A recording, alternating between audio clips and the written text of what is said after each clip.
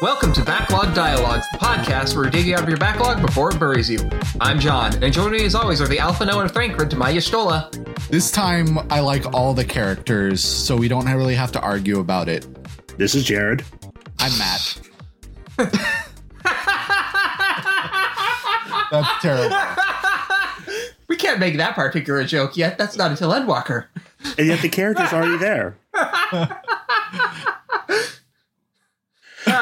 So this week we are discussing Final Fantasy XIV, the MMO that is either the one MMO you've ever played and enjoy, which is in my case, or the whipping boy of the Final Fantasy fandom if you don't like MMOs. I thought that was 11. I think people tend to leave 11 alone, more or less. 11, unless you came from 11, if you're a 14 fan, you kind of are like, 11 fans are weird. Oh, well. 11 is a little bit strange. There's some really cool stuff about it, but there's so much weird stuff about it that makes it very unapproachable. 11 is designed from a old school EverQuest style philosophy of MMO game design. Yeah, that's true. Which probably why anything I ever learned about 11 sounds like that just sounds like fan hatred, like hating the players. I mean, old school MMO design. Yeah. We're not here to talk about that. We're here to talk about Final Fantasy XIV because we fucking love Final Fantasy XIV and we need to get this out of our system. The podcast Discord has an FF14 quarantine channel. I created it because I knew I would need it. I definitely encourage people to come join us on it. So I have been playing Final Fantasy XIV for basically a month since A Realm Reborn launched. I missed the 1.0 and I'm kind of glad I did. We're not going to get too deep into that one. But what's your overall history with Final Fantasy XIV? I mean, I think you dragged me in probably somewhere between 2 to 4 months later. Yeah, I think so. I remember I had an early struggle. I kind of stopped for a bit, then I came back to it. I've been playing since I think just before the patches got into full swing for 2. Mm-hmm. And like I said, I tend to play and then stop and then play again. Sometimes I keep up with the patches. Sometimes I have to rush to catch up before the expansion drops. Yeah. For me, I actually did try 1.0. Oh, no. How was that? It was actually kind of interesting, but I never got too far in it, honestly. It wasn't that great in terms of the gameplay or the story. It didn't really hook me. You know what I mean? Yeah. As far as when ARR came out, I did play it and did enjoy it. And since then, I've been kind of playing on and off simply because in order to be continuously playing an MMO, I kind of need to be actively raiding, if you know what I mean. Otherwise, I just drop off of it. Yeah. I'm not the strongest at continuous play, so once I kind of get through the material I'm most excited about, I'll grind for a bit, and then that's when I drift off until something new happens. Yep. Meanwhile, I play obsessively. I'm not ashamed to admit that. I have not let my subscription lapse since I started playing. So right now we are in between patches 6.3 and 6.4 at the time of recording. And I have done everything I really want to do other than finishing the Loporrit Beast Tribe until 6.4. So this is like one of those few times where I'm just kind of like, I'll log in, do a little bit and log out unless I'm like there for some raid thing. But yeah, I adore this game. It's my favorite game ever. And it's very big, so we need to talk about this in 2 parts. We're going to do the first part as a mid-season break. We've gotten through a good chunk of Kingdom Hearts 3, so it's time to just sort of give it a breather and talk about something completely different. Yep, well, here's the thing, though. Is it all that different from Kingdom Hearts? I'm here to make an argument that Final Fantasy XIV and Kingdom Hearts have a lot more in common than you'd think. Honestly, thematically, they are similar if you think about it a little bit. Yeah. So for this episode, we are going to cover A Realm Reborn, Heavensward, and Stormblood, which is the base game and the first 2 expansions. Other than Matt's brief history, none of us know much about Legacy, so honestly, I kind of think that 1.0 is interesting in how it failed rather than interesting as a game in and of itself. You know what I mean? Yeah, I don't want to go into full details on it, but like the no-clip documentary detailing the fall and rise of Final Fantasy XIV is one of the most impressive pieces of video games journalism you can find on YouTube, and I highly recommend it. Listen, and I know right recently, if you can find any interviews with Naoki Yoshida, he tends to have a lot to say about how crazy that time frame was. Well, so Yoshida wasn't the original director of 14. No, I'm talking about the rebuild. Sorry. He was brought on to sort of like salvage the project. Before, he was the lead producer on Dragon Quest X, as I understand. Well, he was planning chief, to be exact. Okay. Yeah, it's kind of interesting because salvaging Final Fantasy XIV pretty much put Yoshida on the map. He essentially went entirely from a relatively unknown name in Square to being trusted by fans and the top brass as one of their most important and prolific directors. And I would even argue that, so if it was not for the revival of Final Fantasy XIV, the Final Fantasy franchise would not exist right now. Because Final Fantasy XIV would have been a high-profile flop, the worst-rated game in the series. Final Fantasy XV would have come out and not been enough to salvage it, and so it probably would have been done then and there. Especially as the Nova Chrysalis project was kind of falling apart around 15. Oh, yeah. So salvaging Final Fantasy XIV is equivalent to salvaging Final Fantasy. And frankly, giving life support to Square overall is my understanding. Oh, yeah. I mean, before its most profitable game was Final Fantasy XI. Final Fantasy XIV ended up overtaking that finally recently. Yeah, and there were times they're saying it was practically the only profitable part they had in their in their company letters and so forth. Yeah, so like it or dislike it all you want, but Final Fantasy XIV is now an institution. It's here to stay. I love it, and I want to talk about it. We're going to be pretty loose with spoilers, so here's the alarm right up front. The game is free up through Heavensward, blah, blah, blah. You've probably heard that name by now, but if not... So you mean the critically acclaimed MMORPG Final Fantasy XIV?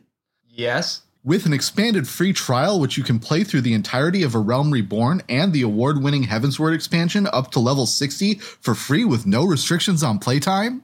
Yes, that's right. You get to play all the worst stuff first for free. And then all the best stuff you have to pay for. Yes, folks, I deny the orthodox belief. Heavensward is the worst expansion. It's also one of the better Final Fantasy stories in general anyway.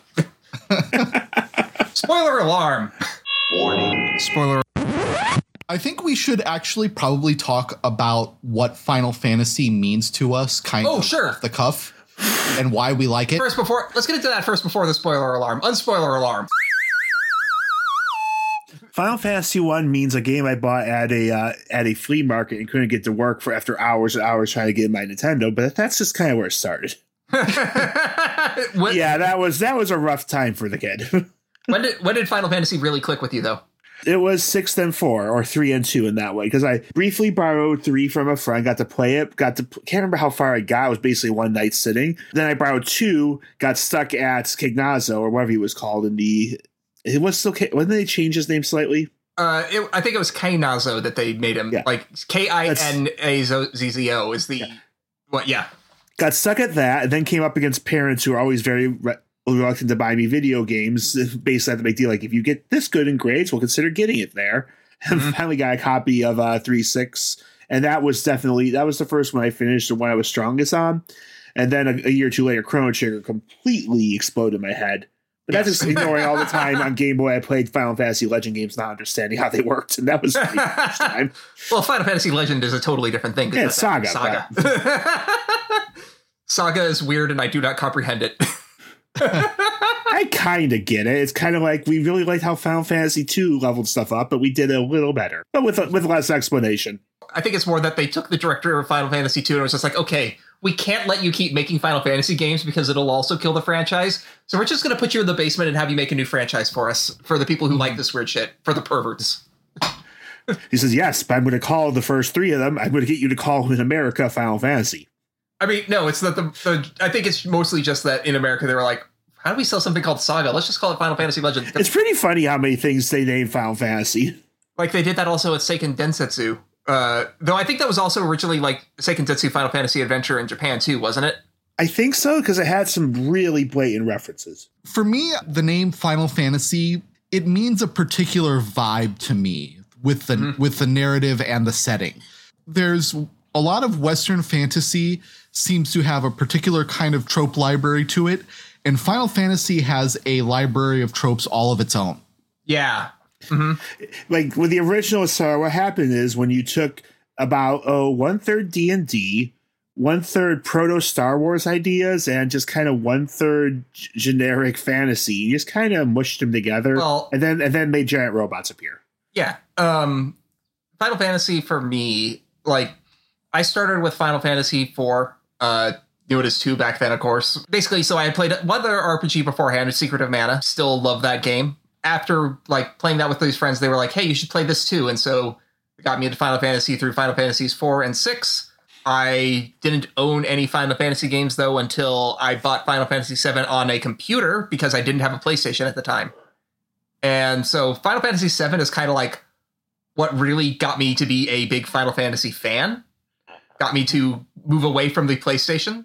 I have the weirdest self-memory about 7 before I ever played it. I don't understand why, but as a kid, I had a very hard time understanding the idea of CD-ROM games. Mm-hmm. It's like I was so used to cartridges. I would see FF7 commercials. They appeared to be a movie. And then I just remember picking up a random strategy guide and stuff. And it's like, is this like one of those FMV things? Like where it's actually going to be a movie?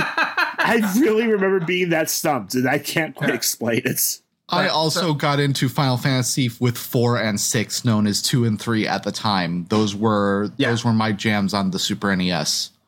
Because Final Fantasy VII was such a key point for me, I was like, okay, I need to get back into Final Fantasy. And later, I think in the next year, that was when I got a PlayStation. The first game I had on it was Final Fantasy Anthology, which consisted of Final Fantasies 5 and 6. I just remember the load times on that version of the games being The load times are bad, but you know what?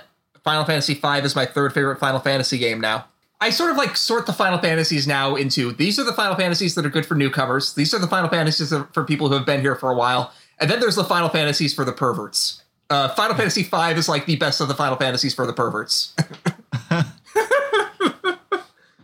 But I kind of feel like Final Fantasy has this weird idea of fantasy that a lot of Western games just don't quite feel like. They mix in some sci-fi in general too. So the influences on the original Final Fantasy were Ultima and Wizardry, correct? I think so. I have not played them. At the very least, I know that Ultima had a lot of sci-fi influences as well. Ultima 1, 2, and 3 did, and then they got purged. I know this from certain reviewers talked about it. All indications Ultima was actually based on the creators' D&D campaigns, which makes it very strange when in Ultima 1 you get into your space shuttle, rocket off to planet X, and shoot TIE fighters. Excellent. And then Ultima 3, the ultimate demonic spawn of the two villains for the first and second game, is for some reason a supercomputer you're feeding programming cards into. Oh, that sounds like Final Fantasy to me. And then from 4 on, it kind of goes completely into much more fantasy. They'll have weird things add, but the overt sci-fi kind of melts out. That's one thing that's kind of interesting is that I realized that Final Fantasy I actually was the first story about a stable time loop that I had ever encountered. You don't realize this one, though, until you beat it. And how many people actually beat it back in the day? Not that many. And now they made a video game about it called Stranger of Paradise Final Fantasy Origin, in which you play the villain. Which is an excellent game, by the way. If you like that kind of thing. That's another, that is for the action game perverts, I think. I enjoyed my time with it, but I ended up, I didn't finish it. I really enjoyed it but I just also love the main character Jack's attitude towards things. It's just amazing. So ridiculous. I think my favorite, joke right now on the Final Fantasy Twitter account is whenever they say, what's your favorite job class? Who's your favorite white mage? Who's your favorite black mage? Who's your favorite dragoon? And then they'll show 3 classic Final Fantasy characters and then Jack. It's so good. Jack is an amazing character. Probably one of the best protagonists in the franchise. I haven't played that one. It's fine. I mean, PS5 there was a thing before release, and I just loved it in context with release too, where they just have some other character going on this supposed to be earnest rant about something serious and hopeful. It's a big speech about. Is it the iPod scene? Yeah, it's the iPod scene where Jack pulls out his cell phone at the very end and he just says bullshit and then starts playing a fucking song and he leaves. Yep. And then the best part about that, the song continues through the loading screen to the next scene. And then Jack pulls out the thing again, turns it off, and they continue the conversation as though that did not just fucking happen. Yes. It's kind of seems like just a very almost like a weird power play, but like I listen when I feel like it. So I guess all this is to say Final Fantasy is a world of contrasts. Or as the Matas call it, maze. I know I'm stealing from Simpsons and Dan Olsen. I'm okay with it. All I want to say, though, is like the producer of Final Fantasy XIV and 16, Naoki Yoshida, basically says that Final Fantasy is the best game that the creators think they can make. And so long as that they achieve that, it is a Final Fantasy. I kind of feel like what gets me about Yoshida's work in general on Final Fantasy XIV is that at the very end, I feel like Final Fantasy XIV is a love letter to the fans of Final Fantasy. Agreed. And it's so successful at that I feel that Yoshida is the guy at Square right now who understands the most about what fans love about Final Fantasy. You know what his two favorite Final Fantasies are? I know you said that I believe 2 was one of them. No. Or 3, was it? 3 and 7 are his two favorite Final Fantasies. Interesting. So I think that's a pretty interesting range of contrasts. So I mean, 3 being his favorite says a lot about Crystal Tower and Shadowbringers. Like, this seems like just very strong control there. Boy, we've talked a lot and we haven't gotten to the spoiler section. Sorry about that. At least gave time for people to clear out. I kind of ended up ad-libbing that part about what Final Fantasy means to us because I thought it would be an interesting digression. It's good. Let's just go right into it. Okay, now back to real spoiler time. Spoiler alarm. Warning. Spoiler alert. Warning. Spoiler alert. A Realm Reborn. The original 2.0 of the game. Basically built at a time when the original game had crashed and burned so badly, they had to completely scrap the source code and even made the plot is that the world was destroyed. Yeah, they literally held an event in 1.0 where the world was destroyed and they reopened it with a Realm Reborn with the plot that one of the heroes, the NPC heroes from 1.0 had kind of put us all in stasis through the only if you were a legacy disaster. Player. Only if you were a legacy player. If you are not a legacy player, you are just a random adventurer at the start. Interesting. Let's give a little plot synopsis. If you were a player in 1.0, your character got teleported 5 years in the future. If you are not, if you are like me and you're a total scrub starting off just on your own, you're a random adventurer with no real history or background to speak of. You get to pick a class of the base classes. None of them are your typical Final Fantasy things. They turn into them later. I started as a thaumaturge, so I'm just going to give my experiences. I started as a thaumaturge in Ul'dah. My character, Ashura, has gone through a lot. I love her deeply. She is currently a Reaper, but she was a black mage for most of the first 2 stories, and then she started changing around jobs after that. You go into one of the 3 starting cities, Ul'dah, Limsa Liminsa, or Gridania, and you get caught up in local problems pretty quickly. Mostly you kind of wander around fighting small animals until you stumble on one of a few different cults or criminal organizations. Yep. As well as a small glowing rock.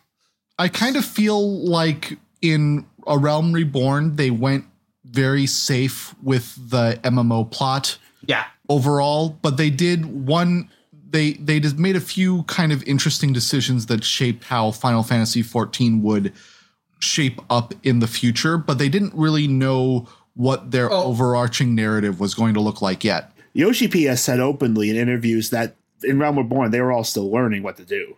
Mm-hmm. Yeah. The plot of A Realm Reborn is pretty simple. You find a little glowing rock. With it, you start seeing a bigger glowing rock. Yes. Yeah, you see a bunch of falling rocks from the sky, a vision of them. And then all of a sudden you can start seeing flashbacks is the best way I've described the echo. And shortly after, you're summoned to speak to the bigger glowing rock briefly. They call it the Mother Crystal for a while. You befriend one of several important NPCs depending on where you are. Yep. If you start in Gridania, you meet Papalimo and Ida. If you start in Ul'dah, you meet Thancred. And if you start in Limsa Liminsa, you meet the breakout character Y'shtola. The internet's cat waifu. Yes. Let's be honest. She's the internet's cat waifu, but let's be honest, she would not be down for anyone who simps for her. Well, we already know that, little son. Oh, yeah. But yeah, so these characters are the scions of the Seventh Dawn. We learned that they are the Scions of the Seventh Dawn after we solve a small problem in the local area that we start in. The Scions are an interesting group. Like, from the world's destruction, which we saw at the start of when the Great Dragon came out, apparently there were two organizations, or one organization and one girl who thought she knew what she was doing. And after the Great Sage Louisaw disappeared, they kind of just formed together and said, we probably should do something. Is Louisaw's Circle of Knowing, correct? Yeah, plus whatever Mephilia was doing. Yeah, the Scions of the Seventh Dawn are more or less like they're trying to be a secret society, but they're mostly just kind of like, hey, we're the heroes that try and go outside the system of the cities. They're more or less the committee to save the world. And to be honest, we really don't have any good ideas. Yeah, that like when you join them, they're definitely like they're recruiting people, they're trying to be mysterious, they have their own organization, but they really don't seem to have any direction. But they're most interested in getting people who have the Echo, which is a special power with very vague defined abilities of what it can actually do. It manifests differently from different people. Our particular Echo allows us to see the past of people. And also, I think it allows us to understand the words of other things. Yes, we basically know all languages, which is interesting.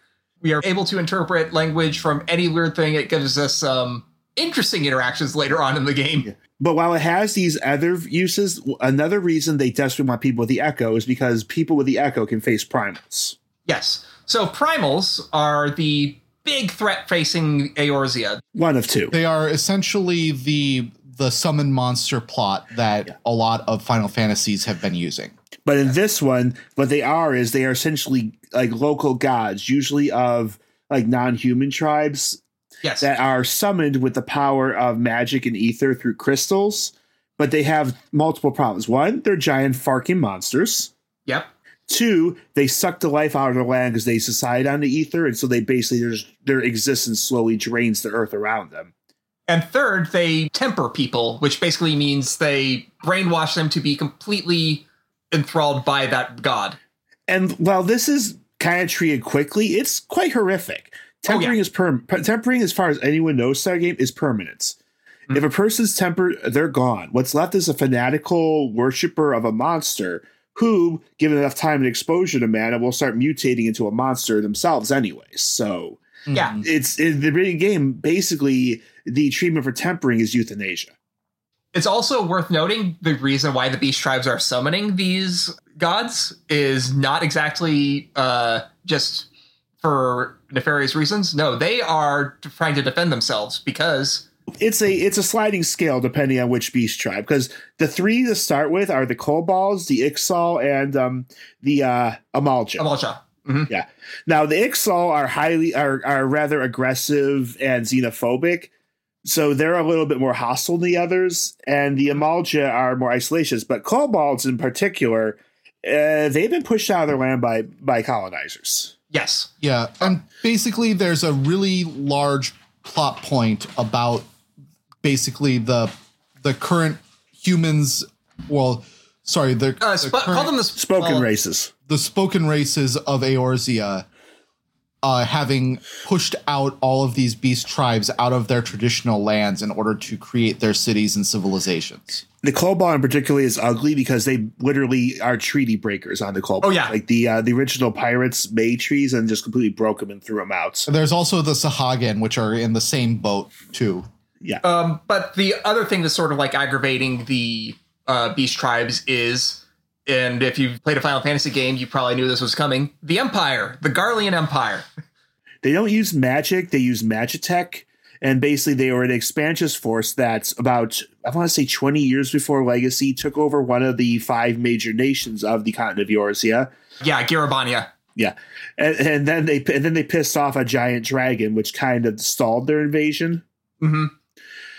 But soon after that, like during Legacy, one of their generals went mad and tried to drop a moon on Eorzea. We have an isolated, broken off force led by a commander. They can't get back to Garmald, so basically they're still acting as a slow expansion into the Eorzean land, and no one can really stand against them, even as a fraction. Yeah.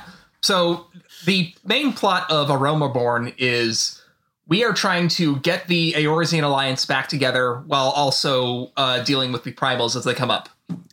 Yeah, because it's only going to get worse. Both the Eorzeans face down the beast tribes, and the Garleans see primals as an unacceptable threat, only to be responded to by wiping out those that can create them. But to them, that includes the spoken races too. It's kind of interesting to note that our guys, the Eorzean Alliance, are not always portrayed as purely good in general. Because they're massively flawed. Like Linso Lominsa is literally a thalassocracy. It is a ruled by pirates. Pirates about half a generation of legit so far. Let's say let me be clear. Let's run them down. Let's run down the 5 nations. Okay, the 5 nations of Eorzea are Ul'dah, which is a mercantile capitalist nightmare. And when I say it is the least bad of them, that should tell you something. Yeah, their history includes murdering their sister city with war crimes. They're still probably the most straightforward. I see Limsa Lominsa as the least bad of them, but I think there's a debate to be had. Limsa Lominsa is first. It's full of erotic role players, making everyone else uncomfortable. But the problem is, as a barely reformed pirate nation, it's held together by thread, cotton, and one very powerful woman. Yeah. So it's barely turning into an outlaw nation at any time. Yeah. Like, but you have Gridania, which is the worst. We hate them. Yeah. Gridania is your forest elf nation, but the problem is they're fundamentalists listening to elemental spirits, which have a terrifying control on everything, like how much hunting can be done, how much healers are able to use things. Yeah. Like they respond with terrifying behavior if anything pisses them off. And it's also very xenophobic. Yeah, I just realized, what the hell's with elves in this setting? Jeez. Oh boy. Let's talk. While we're talking about elves, let's talk about Ishgard. I call Gridania fundamentalist, but that's just easy to explain. Ishgard is a murderous theocracy. What if elves were Catholic and also bad? Yeah, yes. They are so obsessed with their own war against dragons, they are ignoring the rest of Eorzea. They've shut down their country and lands to prevent anyone else from joining them. And we get there, I said they're in the iron grip of a horrible pope. Yep. We'll get to that in Heaven's Word. Yeah. Yep. And finally, Garbania is currently occupied and held by the Garleans. Even before then, they were an aggressive expansionist empire run by a literal mad king. Yeah. I thought Garabania was the name of the region and the nation was Alamigo. Alamigo is the capital of the Garabania. Okay. Yeah, I get a little confused with that too, to be honest. Yeah. So Eorzea, while you're not saying they're all bad, you can see how they're very, very messed up countries. Yeah, it is a lot of people from a lot of walks of life trying to figure out a way together in this very messed up world. I wonder if that's a point. While we're running around fighting elemental spirits and avoiding an angry empire, they're just kind of, while the leaders are sympathetic, no one can really get anything done at the moment. Yep. Yeah, nobody even wants to really get the Eorzean Alliance going at all because everybody wants to deal with their own problems. There's a quest chain in the middle of A Realm Reborn that leads up to fighting Titan. It gets a lot of heat, but I actually really like it. It is the Company of Heroes quest to beat Titan. So I'm one of the defenders of this quest chain. I've been a defender of this quest chain since A Realm Reborn. So it's pretty funny. We're literally just trying to find out the way to get into the place where the god exists. And we know this company fought them down decades past. Yes, but they keep sending us on random errands across the world. Well, first we spend about 2 hours with an obvious fraud that we can't sniff out till someone scares them. Yep, like they send us to a swamp where what did he want us to do? I think they trimmed down this quest a lot and you don't have to do as much in the swamp anymore, unfortunately. Is that what leads to, is that where the long stop? No, the long stop is in the jungle later. Yeah, it's a mess. Yeah, you get sent off to the desert to hang out with annoying cat people. To the beach to hang out with annoying capitalist midgets. Yeah, and then you get to hang out with an annoying goblin who you need to get cheese from their creepy jungle thing that has dragons and shit. I love goblins. They're kind of fun, but their speech patterns can be exhausting, especially if you feel like they're deliberately wasting your time. In a very pigeon speak with weird, odd compound fake words for things. I love the way goblins speak. All this is a build up to, hey, you're going to go fight Titan. 1, are you ready for it? And 2, you should have a good meal before you go because you might die. Yeah. I love this. I think it's great. I think it's a really cool way to get you to know the world. And just like these characters are like, we've done this before. We want to make sure that you don't die. And to be honest, they beat Titan by doing the we'll send waves and waves of our own men at him until he's down. So yeah. They didn't have protection against tempering. So it was a brutal, body heavy fight. So after you beat Titan, it's your second primal you've defeated.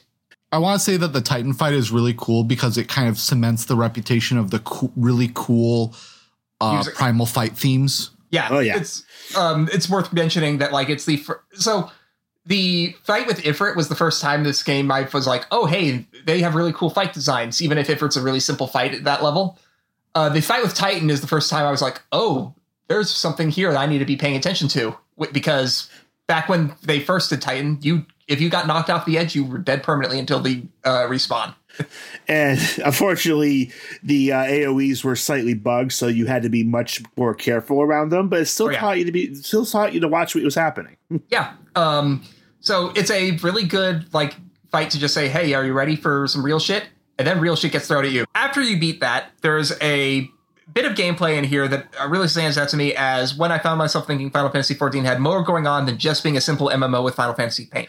Because basically, we've just hit the low point twist here. Yeah, the quest called "All Good Things," which, if you know the phrase that it's pulling from, or the Star Trek episode that it might be referencing. I mean, was it Koji Fox already at this point? Oh yeah, it was Koji Fox up until Endwalker. The translator / localizer, he loves to put references in. So what it is you return to the Waking Sands where the Signs of the Seventh Dawn base is located, and you find it is deathly quiet and full of dead people. Unfortunately, when you get attention and there's a highly motivated, expansive empire in the area, they're going to come wipe your base out. Yep. Yeah. And so they have come in, they have kidnapped a bunch of people that are high profile, such as your leader, Minfilia. Murdered a lot of the secondary NPCs. And basically, you are now a fugitive, let's be honest. You're a fugitive on the run. You go to a chapel out in Eastern Thanalin where you seek sanctuary. And this little shit named Alphino decides he's going to be the one who responds the Signs of the Seventh Dawn. Yeah, so we had a couple of these young elf twins. They're shorter than the race normally. We mostly saw them at some early scenes of the different countries and their leaders, just kind of shitting on everyone. Oh yeah, they are arrogant as fuck. And the girl twin, Alice, even is just like, I don't know what you're trying to do, but I want nothing of it. And she goes and fucks off on her. Peace. Yep. Yeah. So Alphino is not a mean character, but he's a smug kid who thinks he knows everything. Oh yeah, I got all the best grades at school, and he is the grandson of Louisa, the great sage that helped save Eorzea. Is essentially the prodigal son of a powerful guy in Sharlayan, which is the land of smart people. The land of smart people up in the far north. Yeah, we're very smart. We keep to ourselves because we think you're all dumb. It's exactly kind of the tone they give. Yeah, that is their tone. We'll talk about them a lot more in the next Final Fantasy XIV episode. Oh yeah. He comes in. He's like, I know exactly what to do. We're gonna kill Garuda. But first, we got to So I know what we can do to fix everything. Exactly what you were already doing. Well, great. Yeah. Thanks, kid. Yeah, we need to... So, more specifically, he wants to rebuild the Scions of the Seventh Dawn. Get back enough strength so that we can rescue the people that were taken. Before we can get to that, though, there's this little quest chain where you have to clean up. And this is such a small little gameplay thing that sticks with me. You go to help gather the bodies that have been pulled out of the Waking Sands. And I want to mention, how we know what happened to Waking Sands is we used our echo on a dying sylph, like a tiny creature that we had convinced to join to see the world. Yeah. And we saw her memory before she passed of how they were attacked. And so there are 8 bodies that you need to gather up. And every time you interact with one, a little timer bar fills up. Everything tends to have a little progress bar whenever you're doing interaction in the game. And so every body takes a different amount of time to fill up the bar based on how heavy that body is. and the Sylph's bar is so short. It goes by a flash. Like, when I noticed what it was doing, I was just like, whoa. They're doing something interesting with how this game just treats this one little mechanic and already thinking about doing something cool. Yeah. And their goal is just to make sure that you're feeling that even with this repetitive task, they want you to feel the differences and maybe sense it. I mean, it's already a very dark, try to make you feel disturbed task, and they just did that much more to really push it. It's kind of interesting because they're essentially putting gameplay elements that you take for granted into as a thing in the narrative, more or less. Yeah. And for me, like, that's sort of like the quintessential, this is what is a good RPG, is when they are able to use mechanics not just for gameplay or for combat, but also for narrative. So basically, to talk about the story going forward, Alpha No's simple plan ends up getting us involved with a crazy inquisition, hanging out with different zones, having to commandeer an airship after clearing out a dragon taken over military complex, and then finally we get faced with a giant mecha. It's worth mentioning, like, we go on this quest to get Sid's airship back because we... Oh, yeah, we found Sid. He lost his memory, but there's always a Sid. Yeah, the Sid in this one is a Garlean... what is the... Defector. Engineer. A Garlean defector. Yeah. He is a Magitech engineering genius, but he defected from the Empire, but also managed to lose his memory during the Cataclysm. Yep. And so we get his airship back, we fly, we defeat Garuda, and then... the Empire reveals what they've been doing behind the scenes. They have unearthed the Ultima weapon. If you've played Final Fantasy VII in particular, you'll recognize the shape of this Ultima weapon. But weapons are consistent in many of the Final Fantasies. Even if you don't know the configuration, you understand the threat of the terminology. Yeah. Basically, this is a massive ether-sucking robot that was created by an ancient empire, apparently to destroy primals. Yep. And because this scene... Yeah, this scene, Garuda, Titan, and Ifrit were all present for various reasons. It just kills all three of them and powers up in seconds. It kind of seems like they're trying to pull a plot here where they made one of the most iconic Final Fantasy spells into a plot point, more or less. Not spell, but monster. Yeah, Ultimate Weapon is a consistent monster, don't forget. Gotcha. So that's actually kind of a thing about what Final Fantasy XIV likes to do, is they will base a story around a reference, a Final Fantasy reference, and you won't know what they're basing it around until you get to later in the game. We'll come back to that in a moment. At this point, like I said, we're finally getting strong enough that we're able to rescue the others from their military lockup. Yep. And we engage on basically a final threat here. We discover that Thancred's been taken over by an evil spirit monster we've been facing. So, okay, actually, let's talk on those guys for a little bit, because we haven't talked about the Ascians much. Final Fantasy XIV has a cloak club. Oh yeah, it has its own cloak club. And in fact, when I first saw these guys when I was playing back, I was just like, and no, I should say, I was not a Kingdom Hearts fan back when I first played Final Fantasy XIV. Not in the way I am right now. I looked at these guys and I said, who the fuck are these Organization XIII motherfuckers? Yeah. The funny thing is that when we first meet them here, the Ascians are nothing more than just like mushless twirling villains. Assholes. Mustache twirling villains. They're just evil guys for the sake of being evil. Yeah. They're these weird guys who appear out of black clouds wearing ornate masks and black cloaks with like accoutrements over them, and they just kind of spout off about how they need to destroy the lights and how you're in their way. Like Organization XIII. Yes. But then we find out that whatever else they are, they apparently take over bodies, because the one we've seen the most, he's suddenly appeared, and he is Thancred. Yes. And like, it's not clear at the moment if it's like, was Thancred always this guy? Or I will say they argue pretty quickly that it's clearly not. Yeah, they do. I mean, I was a bit confused back when I first played, I will admit, but I honestly can't remember what my reactions were. It's weird. I can't remember my reactions to most of ARR. I at least remember, like, I was like, oh, hey, Thancred, that's my guy. Oh, shit, what the hell? How would you do this to me, Thancred? Because, I started in Old DOS, so Thancred was my guy at the start. Yeah. Well, my tiny mustachioed guy started up in Gridania, so yes, my character has for over a decade been a tiny potato with a luxurious blue mustache. I used to be a Lala myself. at this time, the stakes have turned to the Empire's forces have to be stopped because now they have an unacceptable super weapon that not only is dangerous, we know enough lore that this thing's probably dangerous just to use. But fortunately, thanks to all of our actions over the course of A Realm Reborn, we have managed to restore the Eorzean Alliance and are able to engage in Operation Archon to save the world. Or at least Eorzea. Which mostly involves going to various dungeons to finish up. Yeah. We do a couple dungeons that are essentially Imperial fortresses. They've refactored it recently so that Cape Westwind is now a solo duty. I need to actually play it. I have not managed to do that. Yeah. Basically, like we run to one base, kill one of the guys' quirky mini-boss squad. Yeah, what is his name again? I forget, like Britannian or something like that? I think it's Rigatoni. Rigatoni.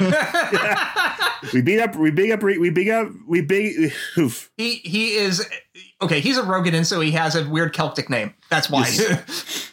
And I'm just going to say really stupid names rather than try to mangle the real ones. And I'm happy with that. Yes. But so yeah, you beat him. As that actually is the first time the Empire gets worried. Up to now, Gaius, the guy in charge, just kind of saw it as a curiosity, but he didn't expect that their forces would suddenly start being taken apart. Yep. Yeah, we lead the charge on the what is it called? Castrum Meridium. Castrum Meridianum, which is at this point we're like so because they're big. Where is the Praetorium supposed to be above Westwind?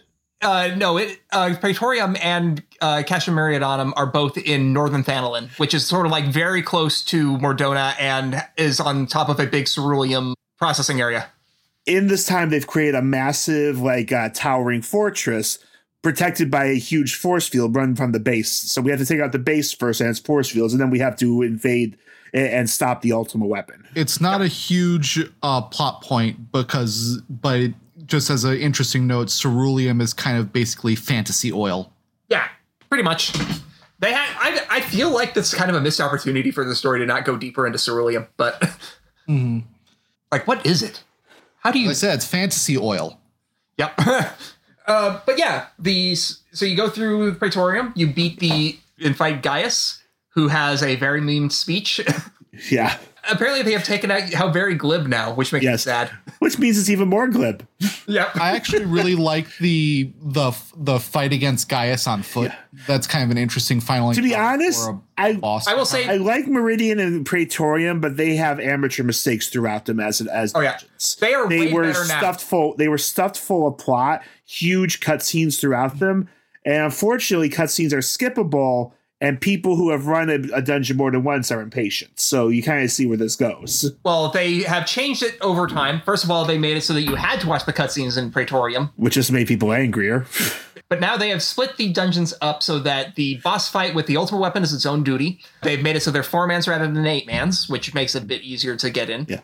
I mean, Castrum Meridian had its own plot that was severely cut down. They just made Castrum Meridian a dungeon now, and it's much better. Yeah. with one moderate cutscene near the end of it. Yeah. At the end of Castrum, you fight Livia, who is Gaius's right-hand woman. Yeah. Towards the end, let's just not say more than that. Towards the end of Praetorium, you fight Nero, who wants Sid Senpai to notice him.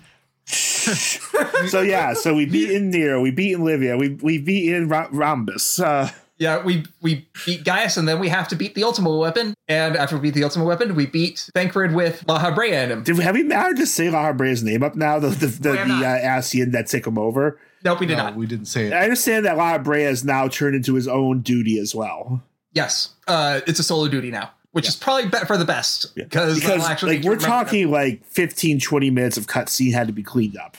Yes. The new endgame experience for Final Fantasy XIV is so much better right now. Holy shit, you guys. I won't deny a weird bit of nostalgia for the insanity, but it obviously makes sense. The old A Realm Reborn endgame was fucking terrible, and it is very good that they've changed it. Yeah. So we beat up La Brea, and then the power of our friendship and also random world leaders we got along with makes a huge beam of light that knocks La Brea right out of Thancred. Yep, we save the day, but it's much clearer now what happens is that when you're fighting the ultimate weapon, Hydaelyn, the Mother Crystal, the power of the Mother Crystal, draws the primals out of ultimate weapon in order for you to fight them, and basically with the last of her strength protects you from a massive blast from it. Yeah. Basically, the weapon's true point, according to Labrea, is Ultima, the ultimate destruction spell. Which it can be powered by. And when it goes off, it destroys everything in, I would say, like a half-mile radius. So after we beat the story, there's a few things in the patch cycle. There's the Crystal Brave storyline, where we learn why 16-year-olds shouldn't have formed paramilitary groups. Alphino and the gang make an NGO. Yep. And immediately fucks them over because it's paid off by a capitalist. Basically, as soon as the capitalist forces figure out what's going on with it, they buy off a few of the more easily bought members of the Crystal Braves. Ones we really should have recruited because they already had bad backstories, but whatever. Yeah. And it turns messy really quick. Yeah. Well, it basically Alphino is kind of like, okay, the Scions are cool, but we should be more active within the world. All the countries have an army. I want an army. Yep. It's almost that. And it's designed to basically humble this little shit. Yeah, Crystal Braves just have us kicked out of Eorzea. They take over the organization. We're framed for regicide. Yep. Yeah. In the meantime, there's a few other side stories that we can do. Yeah. Like an ever increasing threat of primals getting stronger and stronger as the Ascians continue to mess with them.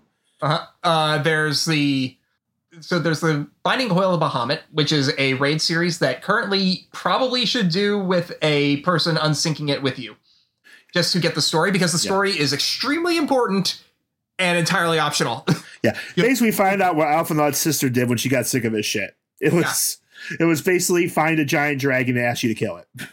And we also learn how exactly Louisoix stopped the crazy dragon that almost destroyed the world 5 years ago. He turned into Phoenix. Yes, but he doesn't want to turn into Dark Phoenix to eat a star, so we have to get rid of him. God damn it. This is not an X-Men podcast. And there's just a sense that things, like, we're trying to fix things one problem at a time, but something doesn't seem to be adding up. Other weapons are being found. The countries are getting more hostile again. Notably, in the lead up to Heaven's Word, we do a version of Shiva. We get to learn a little bit more about the political state of Ishgard in the lead up to Heaven's Word. We find out about all their heretic problems. Yeah. Basically, lots of people side with the dragons. And they do that by either really liking the dragons or occasionally turning into them like you do. By drinking blood. And there's this woman, Iceheart, who believes that she's the reincarnation of a saint named Shiva. Mm-hmm. As basically started leading them. The church won't let you fuck dragons, so they're wrong. Oh, Christ. I just think of that whole... Continue your thought, Jared. Yeah. So, well, Shiva is well known as apparently the saint of fucking dragons. But anyways. Yes, exactly. There's a story of her in the love of a great worm dragon. But Iceheart has formed a more organized group among the heretics. And they've recently kind of fucked over Ishgard by sending a dragon army on it and damaging their defenses. And in the meantime, she's turning into Shiva by using crystals and somehow turning herself into a primal, but surviving it. And so the last major story of the patch cycle that you need to worry about is the Crystal Tower story. Yeah. It's required by the main story quest now. You have to clear it. Yeah. A giant tower in the middle of the wasteland of Mordana, which is a relic of the same empire that made the Ultima weapon, is you're trying to find a way into it. And we also meet Nero, who wants to hate fuck Sid so much that he defects from the Empire just to be around him. Oh, yes. If he can't hate fuck him, he'll drive him fucking crazy. He's okay with either. Yep. And for some reason, we're actually let him stick around, even though we absolutely shouldn't at this point. I mean, he does do a cool move at the end of the Crystal Tower storyline where he saves people. But why would we trust him up to this point is all I'm saying. Never trust an angry twink. The Crystal Tower introduces us to Grahatia, who is a catboy who we learn also has... A catboy scholar. A catboy scholar who we learn also has the bloodline of the Empire, and that allows him to open up the tower and also close it for us, preventing us... and he seals himself in it to prevent anyone from getting access to it. Which is a problem because the tower was full of living Alligans, including like twisted versions of the original Emperor, and a portal into the darkness of the demonic void. Yep. And Amon, the Empire, and Amon, the Emperor's advisor as well. Let's be honest, it's full of Final Fantasy III bosses. Yeah, It's a Final Fantasy. The entire raid series is a Final Fantasy III reference. It's really cool. You'll probably see it all the time if you keep running Alliance Roulette, just because it's the only one people want to get. Ever seem to want to do, yeah. It's fast. That's why. So anyway. basically, at the end of the Realm Reborn patch cycle, we're suddenly the sympathetic Empress of Ul'dah is apparently poisoned by one of the worst of the capitalists, and we get framed for it. Yep. In a frantic run, the general of Ul'dah also gets his arm cut off and arrested. Though he does cut the little fucker who claws us all in half, and that's kind of fun. All of Scions basically we'll stay behind and hold them back one after another. So we are stripped of all of our friends other than Alphino. So all of our friends. Oh, and Tataru. Oh, and Tataru. Tataru's cool. I say Tataru. It should be Tataru, whatever. Let's be honest, she's got a good heart, but she literally is the secretary of the group, so. Yeah. And we decide, okay, we can't stay anywhere in the 3 Eorzean city-states. Luckily, we made a friend with a Ishgardian lord who we actually saved from a corrupt heretic trying to be Inquisition. In the lead up to this, or does this happen afterwards? Did we meet Midgard Zormer and get? Oh yeah, that was right. Yeah, we also met the not as dead as we thought King of Dragons who decided to hang out with us as a tiny little baby.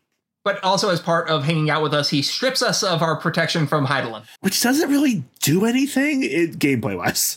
Doesn't do anything gameplay-wise, no. But it does. It's like, thematically, it's like, you need to do all the stuff that you did in A Realm Reborn again. And so we're going to start getting into the things that I don't like about Heavensward, but... That was so much longer than The Realm Reborn than I thought. Oh boy, yeah, I know. Let's keep going. Heavensward's plot is a little bit more direct. I mean, Realm Reborn is going in all sorts of directions. This one's a little more focused. Yeah. They know what they want to do. Yeah, I will say Heavensward's story, they got a little more confident, if nothing else. Oh, yeah. Heavensward starts off with you taking refuge in the city-state of Ishgard. You make friends with Lord Edmond de Fortemps. We get taken in by Hoshafant, who is actually an illegitimate son of Edmond de Fortemps, but he's still, like, he doesn't ostracize him. He still keeps him in, like, a position of power and importance. It's just, he's not an official heir. Yeah, he's not an official heir, but Edmund still loves Hoshafant like a son. He loves him equal to his two, let's say, official sons, and neither of them seem to have huge problems with Harshafant. The one of them's kind of a little brat wrapped in his own world, but... Our time starts off with just, like, helping out the two sons deal with things. We deal with some heretics out in the Western Korthus Highlands, and we deal with some weird beast stuff in the Sea of Clouds. Yeah. Our friends almost immediately get put on trial, so we're forced to fight one of the Heavensward Knights. Yes. I forget which one we fight, but he's a big guy with an axe. Basically, this land is fucked up. Not only is it a theocracy, it's stratified into nobles and commoners. It's obsessed with its war footing of the dragon. And they have the worst system of trials known to man, trial by combat. Also, they are extremely French and extremely Catholic. I like extremely French. I don't see why being extremely French matters. Yeah. All the elves are French. Extremely Catholic is concerning, but... Yeah. Well, the French part doesn't matter. I do find it funny that they decided, okay, so the trope about elves is that they're haughty and they're extremely they think they're better than you all the time. And but we don't want to do the regular elf thing in Final Fantasy. So what can we do to translate it over? What do? Oh, I know. We'll make them French. Pat on board is treating the French as an acceptable target. So we meet the Pope, who's kind of a prick. And we're called back to Eorzea to bail Raoban out of jail before he gets executed. Yeah. By the way, it's kind of funny that no one in Eorzea except for the Crystal Braves were treating us like we were criminals because no one bought it, but we still run away. Partly because the game's not going to wall you off from content, but it's kind of funny. And this is the first time that Heavensward sort of undoes these stakes from the end of A Realm Reborn by just letting you go back in, rescue Raoban, and everything starts to be okay as things. We find out the Sultana was actually alive. Oh, yeah. She the bigger capitalist, but not as big an asshole as the asshole capitalist. And yes, I'm enjoying describing them like this. Yes. He's like, it'd be bad for business if the entire country imploded. So he intercepted the plan and just kind of made things a little cleaner. So he gets away scot-free. Keep in mind, the reason why he gets away scot-free, not only that, though, he prevents Ul'dah from becoming a full-on republic because that was what the Sultana wanted to do. Yeah. She wanted to abdicate the throne. But he still was stopping a flat assassination by others who also want to prevent it. So C minus. C minus. he doesn't get chopped in half, and I think that's his reward. Yeah, Heaven's Word does a lot of work to undo these stakes left over from A Realm Reborn, and that's one of the reasons why I've kind of like soured on it. That end of Realms Reborn, it was very dramatic. I actually found myself role-playing my character when like I literally changed his hair to be a darker shade of blue because he was sad. The parts of Heaven's Word that are good are the ones that are at the end when we're talking about the resolution of the Dragon Song War. It's not just that, though. So everything to do with the dragons. Yeah, everything to do with the dragons in Heaven's Word is fucking amazing. And nothing to do with the Moogles. So we get back to Ishgard and we decide, okay, how can we stop this war that's going on? Because that would be a good thing to do.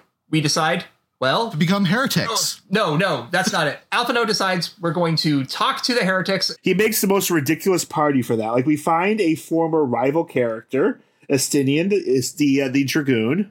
Estinian Wormblood, as he calls himself then. As the holder of the dragon eye, like a artifact results the eye of the Eye of Nidhogg. Eye of Nidhogg. Nidhogg being one of the 7 great dragons and the leader of the war against Ishgard. His eye is passed down among the best dragoons as a weapon. But Estinian went a little vengeance crazy, and we had to fix him by hitting him. So, and then also we recruit Isael Iceheart, the Shiva we mentioned. Yep. And so we get this little adventuring party of us, the Warrior of Light, Alphino, a little shit who's finally learning how to not be a little shit and actually learn how to be a good leader. He's kind of dumb, earnest, getting towards good boy status, but not quite there. He's an idealistic kid who thinks he can... He screws up a bit too much for me to call him a good boy yet. Yeah, he learns to temper his idealism with actual effort. But he doesn't learn to swim. No, he does not learn to swim. And Estinian and Isael, we go on this long journey. We fight some primals. Yep. We go through the Dravinian Forelands all the way to the Churning Mist. We get a conference with Hraesvelgr, another of the Great Worms, and he is not thrilled to see us at all. His history is that he was the one who Shiva loved. Yeah. And even though Iceheart says, "I'm Shiva reborn," he says, "No, you're fucking not." He kind of is like, yeah, I don't like this war that my brother is fighting against humans. But I don't really. No, he hates. Yeah, we find that the war started because of the humans. 1,000 years ago, the Ishgardians, they killed Radagast. Yeah. I don't know if I said it right. One of the sister of Nidhogg and Hraesvelgr, and stole her eyes. So the dragon eyes are power. Yeah. Hraesvelgr is as mad as Nidhogg, but he joined with Shiva's soul by eating her. Okay. So and because of that, she keeps him at bay. Like his promise to her and like the memory of her spirit, he chooses to sit. But he's also not going to help us. He's missing an eye because Nidhogg's eyes were also stolen.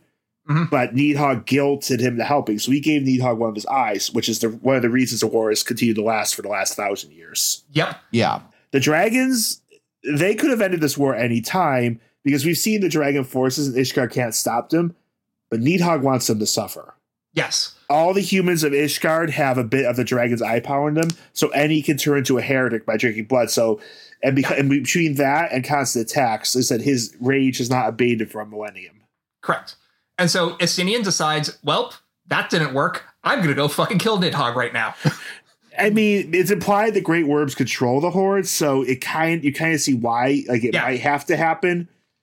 And we're kind of running out of options. The Moogles are just asking us to find shit for them, so they're not helping. Yep. The Ishgard is so broken, we can't make any decisions in it, and things are getting worse inside there. So we kill Nidhogg at the halfway point of the story. It's pretty notable that it's like, what's the rest of this game going to be? Because he only had one eye and because we were using his own eye against him, and also his eye wasn't his own, all of that actually got him pretty weakened, and we took him down, and Estinian took the other eye. Yep. So we ended up giving it back to Hraesvelgr when we realized it was his. Yep. Sorry, I have one more thing. Estinian gets covered in Nidhogg's blood, so his armor changes color. Yeah, he just keeps wearing it. Yeah, he just keeps wearing it. There's a line or two where he implies it's not coming out, but it's just that's got a smell. So we return to Ishgard and we learn that the church is bad. Yeah, because the church knew perfectly well what they did. In fact, the church has been using this war to drum up their own faith and build power in that own way. so they can summon their own primal. Yeah, it's a little unclear if that's a recent plan because we do see La Habrea giving the Pope ideas. Yeah. Yeah. Basically, the idea is that the Pope is going to, just like Isael Iceheart had done, is going to basically assume the mantle of the legendary king that was the guy who was behind betraying the dragons 1,000 years ago. Yep. And they have Nidhogg's other eye to do it with as a source of power. So we're immediately thrust against fighting against the leadership of Ishgard, and as we try to break through the church's vault. Yep.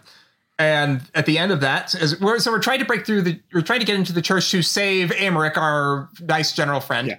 Who is the illegitimate son of the Pope anyways. And we see like the Heaven's Ward, they're taking on inhuman forms, growing when they face us. Yep. Kind of like primals, I know now. Yeah.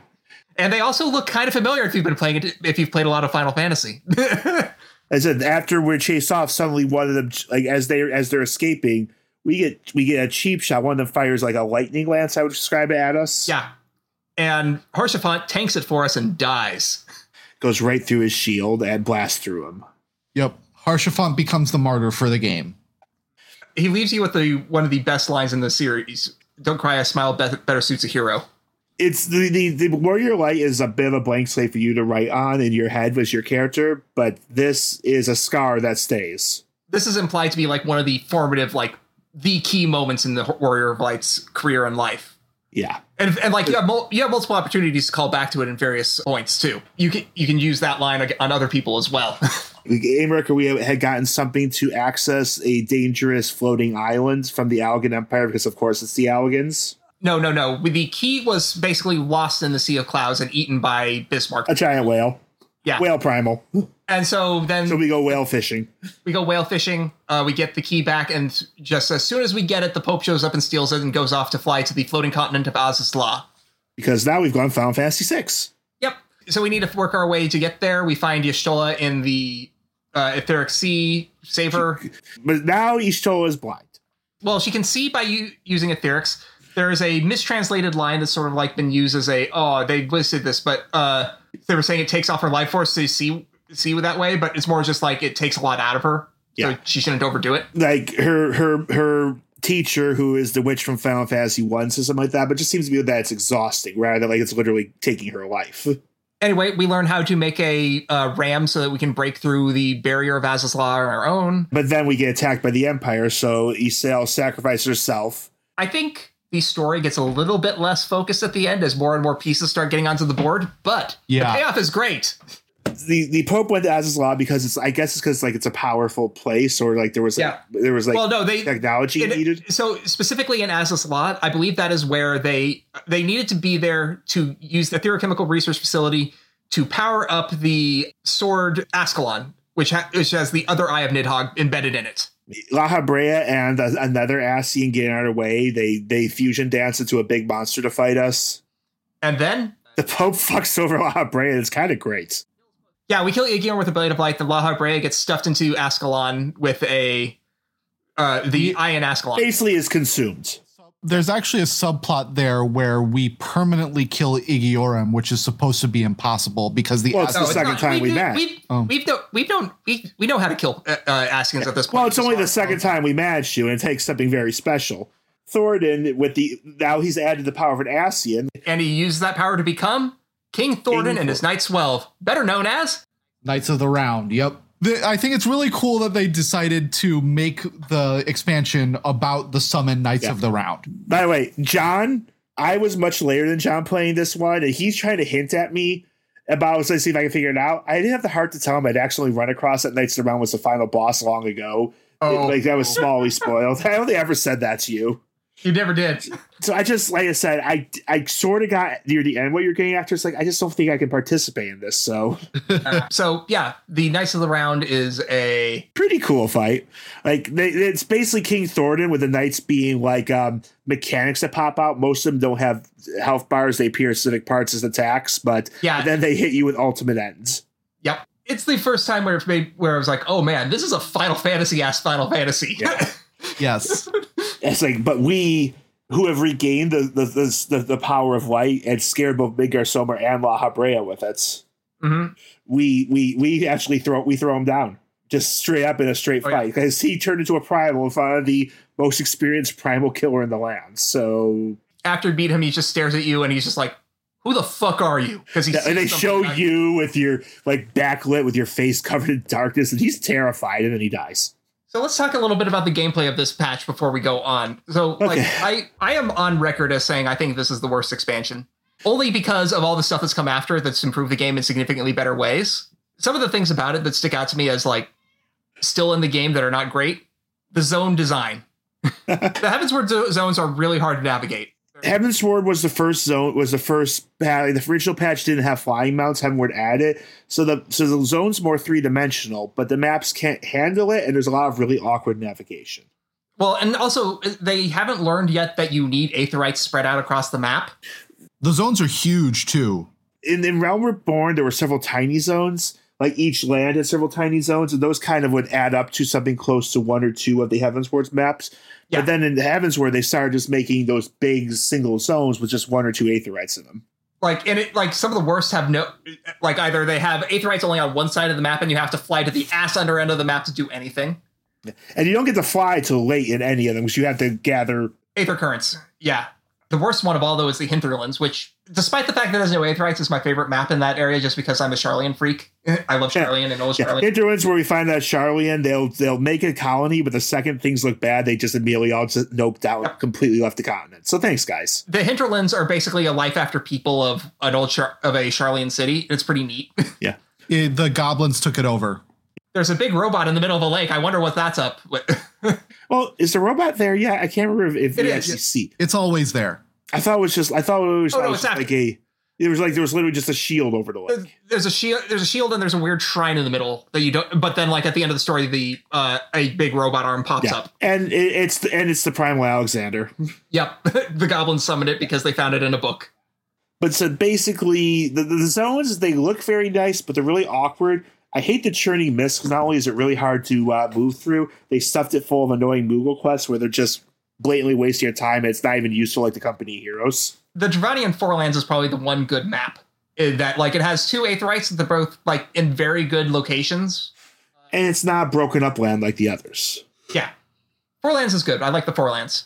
Also, I know there are people out there that'll flame me for this, but the Heavensward job design was the worst in the entire game so far. I hated everything that they did. I always go about Bard. Why am I a caster? Yeah. The Alexander raids kind of almost killed the raiding scene in Final Fantasy XIV because Pepsi Man was so overtuned. Yep. They made the set so tough that literally you had to have the rewards from it to actually get through the DPS checks. So, whoops. Honestly, they didn't have a truly good raid cycle until the third tier of Alexander, I would say. And Alexander's a kind of a fun story about a group of crazy-ass goblins taking over a giant robot primal with forbidden knowledge. And then there's a weird time loop. One of the fights is a combining robot. It fucking rules. Which is full-on hero music. Like the goblins' little acid metal chant song turns into a full Sentai hero song. Yeah, it's all the music in Alexander is really cool though. The robots in particular are also, I believe, a reference to Transformers. There's like a Decepticon thing, I think they're called, that turn into Bruticus. Constructicons? I think that's what I'm not great with Transformers. There's a lot of small robots become larger robots in Transformers. All I know is Brute Justice is funny. I love Brute Justice. Yeah. So and now it kind of all turns out the whole thing is Alexander itself testing us slightly, but also completing a time loop to just remove itself. Yeah, Alexander's like, I have seen all possibilities. I should not exist. Here, I'm going to get the Warrior of Light to make me not exist. That's and we find that the Goblin leader actually is Dr. Doom with his mass fused to his face. But anyways, I think we have to talk about the Warriors of Darkness. Oh, we got to continue the Dragon Song War too. Yeah. At the we didn't mention after we defeated Thoradin, the extra eye was sitting there. As Stedian goes up, picks up both eyes, says, "Well, I'm glad everything's over," and then gets promptly possessed by Nidhogg's vengeful ghost. Yep. Nidhogg now has two eyes and one Dragoon to be his body. Yeah. And he can take his form. It's unclear if he's technically as powerful, but he's out there and he's strong enough to be a threat to everyone and just as happy to keep his war. Even his father, Midgar Somer, is freaked out. He flies off to muster up the forces again for the final act of the Dragonsong War. In the meantime, we're left to try and reconstruct the Scions even more. And also try to fix a 1,000-year racist, xenophobic city that just had its power structure knocked out from under us. So that's fun. Yep. Yeah, basically, Lord Amaric becomes the new leader of the city, and it becomes under protest, we should say. He does not want to be leader, and he's kind of forced into it. Does he? Yeah, he gets forced to. Then he resigns. They hold an election, and once everything's better and everyone loves him, once things stabilize, he resigns and they elect him. Yep. He's essentially the George Washington of the elf Catholics.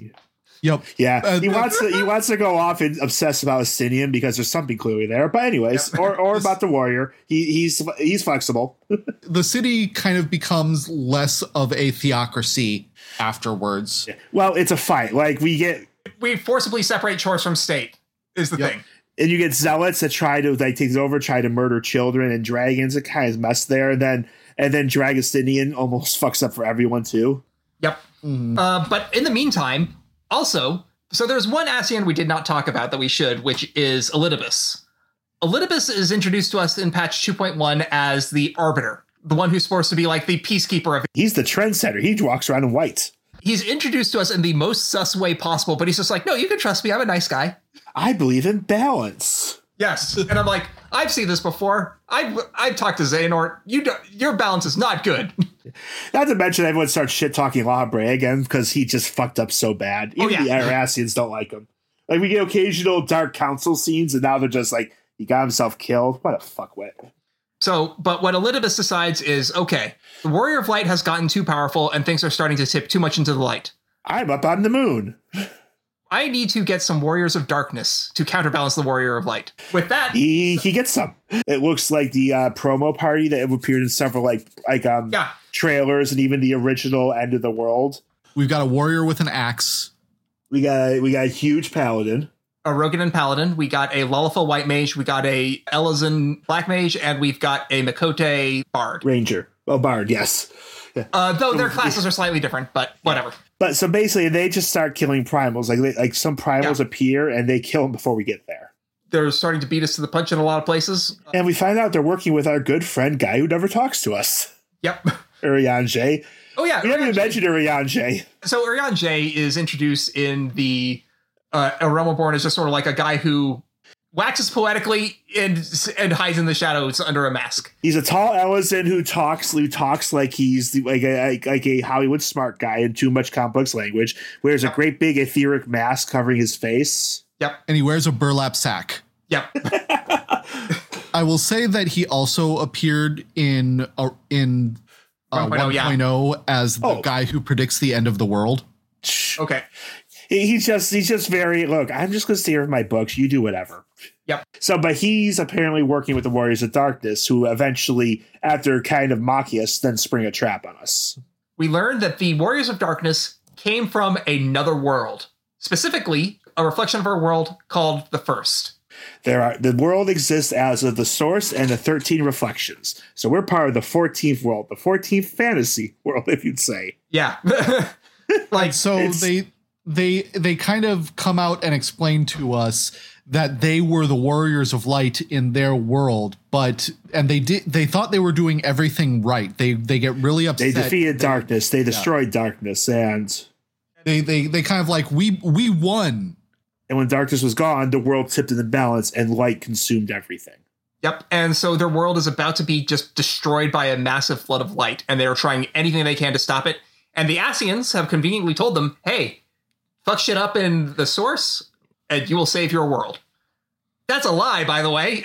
Yeah, but to travel worlds, to use the Ascians' goal, they must leave their body. In other words, they killed themselves to come here. They killed themselves to come here to try and save their world, and that is still like a fucking lie. But Benfilia, who has conveniently become the word of the Mother Crystal. We haven't known at all where she is, but finally she suddenly appears, and now she's just she's floating seer girl or something. She's more of the concept of Minfilia rather than Minfilia herself now. Yeah. Original Minfilia, do not steal. Oh, gosh. She's like, okay, I'm going to take them and go stop this flood of light. And she talks to us a little bit about what's going on. Like, Hydaelyn is actually quite weakened recently, so Hydaelyn doesn't have as much strength. we actually gave her Urianger actually managed to make this whole thing give her a temporary power up. And that's why she took Minfilia as well. She needed her. She takes the warriors with them, and the warriors leave us like, you should beware your world as well. The story of Heavensward ends with the buildup of the Alamegan resistance. Another character we kind of skipped was Ilberd. Did we care about Ilberd? A little bit. He was the leader of the Crystal Braves after they betrayed us. In the middle of all this, we beat up Nidhogg and saved Justinian, and then we just chucked Nidhogg's eyes off a bridge. Yep, not a good idea. Yeah, because we see Elidibus grab him. Eyes and Nidhogg end up in the possession of the Alamegan resistance, of the Griffin, who is obviously Ilberd in a mask.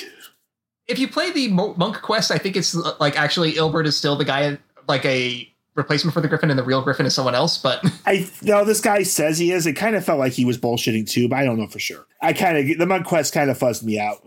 It's fine.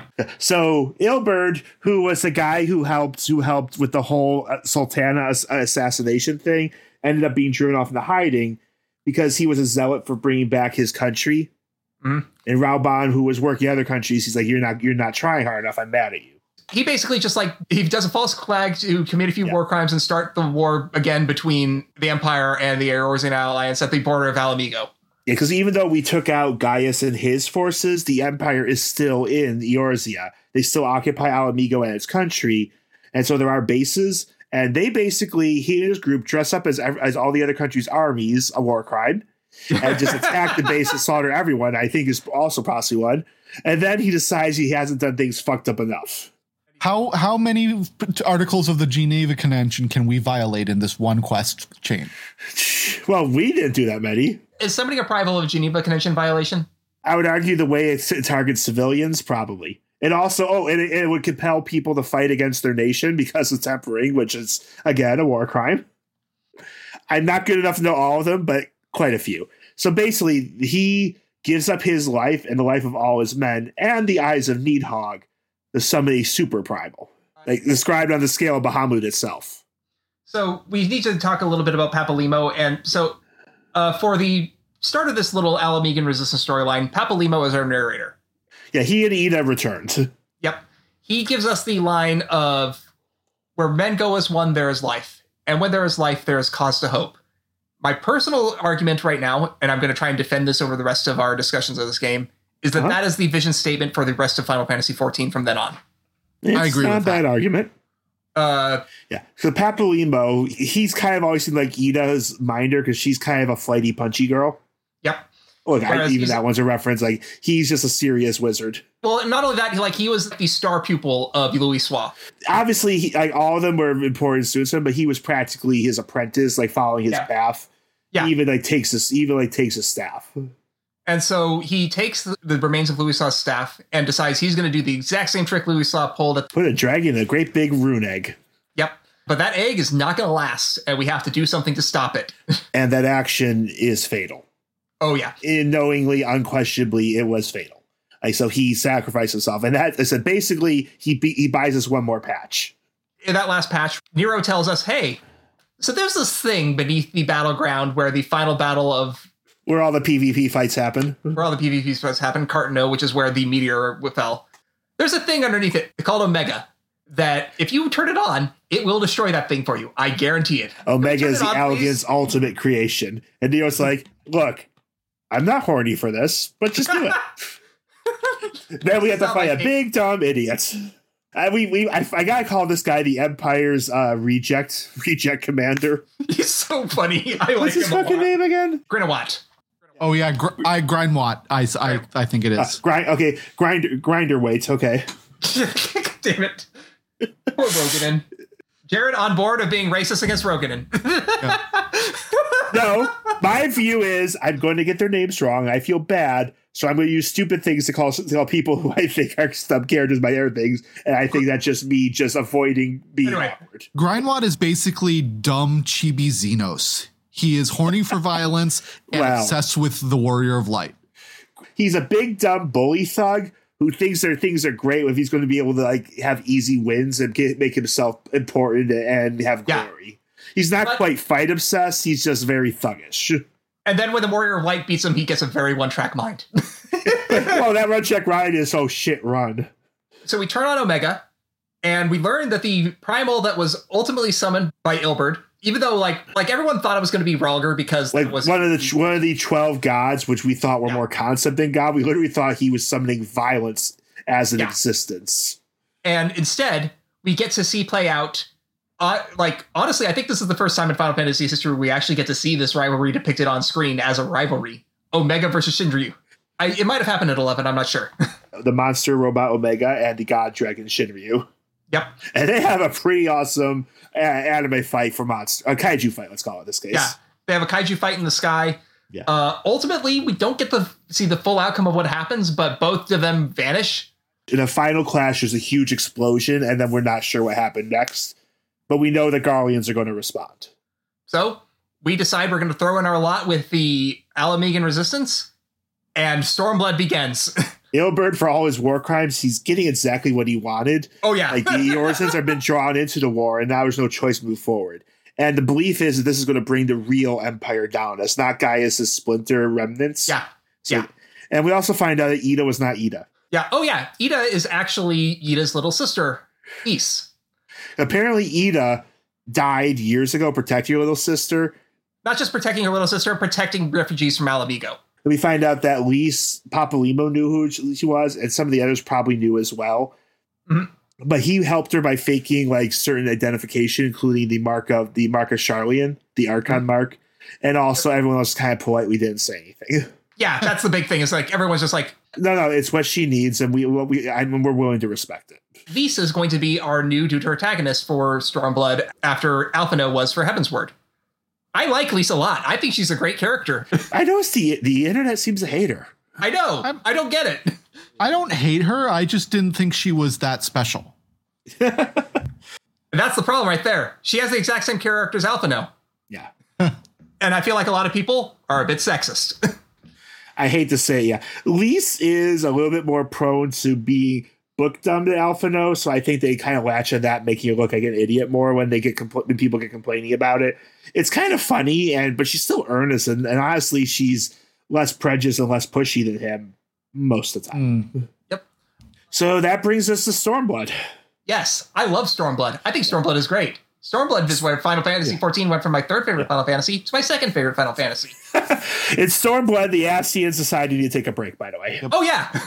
I liked Heavensward better than Stormblood myself, but I've come around on liking Stormblood overall. So Stormblood is the story about how in the first day, a single glitch shut down everyone for several hours. Yes. Oh, gosh. We're not going to delve too deep into that. But, I just want to say, it kind of, I don't remember if Heavensward did. This kind of started a tradition where launch day, no matter how much they harden their servers, they completely get destroyed. But in this case, a specific single duty ended up being the flashpoint, so it kind of got infamous. Here's the thing. Stormblood's launch being as messy as it was is a sign of how big of a success Heavensward was, because Heavensward didn't have nearly as big of a problem at its launch. And we learned that some countries, like Japanese player base, are willing to queue up, like in their own queue, just everyone wait to trigger the instance, while other places are just very angry and just trying to push through. But let's not dwell on that. I just thought it was a fun start. So, Stormblood is... It's a story of us finding our worst fan. Well, it's a story of us leading two successful rebellions against the Empire in relatively newer imperial provinces. We lead two successful rebellions within the space of a week. It feels like. I also call it Final Fantasy XII story done right. I don't know 12 story very well. So here's the story of Final Fantasy XII. A young princess has to restore her kingdom from being taken over by the Empire, and she has to learn leadership in the process. But instead of learning leadership, she earns the right to rule by the Rite of Magic Rock. Oh, the Rite of Magic Rock's very powerful in your RPGs. I dislike Final Fantasy XII immensely. I'm sorry, people. I remember you liking playing Zodiac, though. Zodiac Age is a fun game. I don't like the story at all. Was it between Heavensward and Stormblood that the Empire had a succession crisis? Yes. I think it started. It actually is the succession crisis happened between A Realm Reborn and Heavensward. Yeah, like we was about to mention, the Empire might be vulnerable because something crazy happened. The founding emperor, over 130 years old, I believe, has just died. Yep. And his son that took it over, or his grandson. Is it his grandson at this point? I think it's Is it his grandson or is it son? I forget. Well, anyways, was not exactly the most popular choice, like Varys the Emperor. And so it's kind of left him in a shaky ground, though he's consolidating forces pretty quickly. The previous guy was Solus Zosgalvis. The current guy is Varys Zosgalvis. Apparently, the middle modifiers. It's a title. Comport to social rank or something. Yeah, like they're that. titles. And it's in reverse alphabetical because he started as Varys Yai Galvis, which I think is Prince. Zos appears to be Emperor. In Alamigo, there's a viceroy that is, what is he, the son of Varys? Yes, he's Varys' son. Yes, Xenos Yay Galvis. And Xenos is just, let's say, not a lovely guy. I like Xenos. He's funny. He walks, like I said, first, mostly Garleans insist on wandering around in big face-covering masks at first. His is incredibly skull-like. Mm-hmm. But then we find his luxurious blonde hair under it. Also, Xenos is a katana weeaboo. Xenos is a lot of things. A lot of things. Like, we meet Xenos, and that one of the first things he does is cut down a soldier for saying that, like, basically saying they didn't fight to the last man or something like that. Yep. However, he's not unfair because a conscripted Alamegan soldier, she tries to get the blame, and he still takes out the Garlean commander because, like, you're clearly the blame.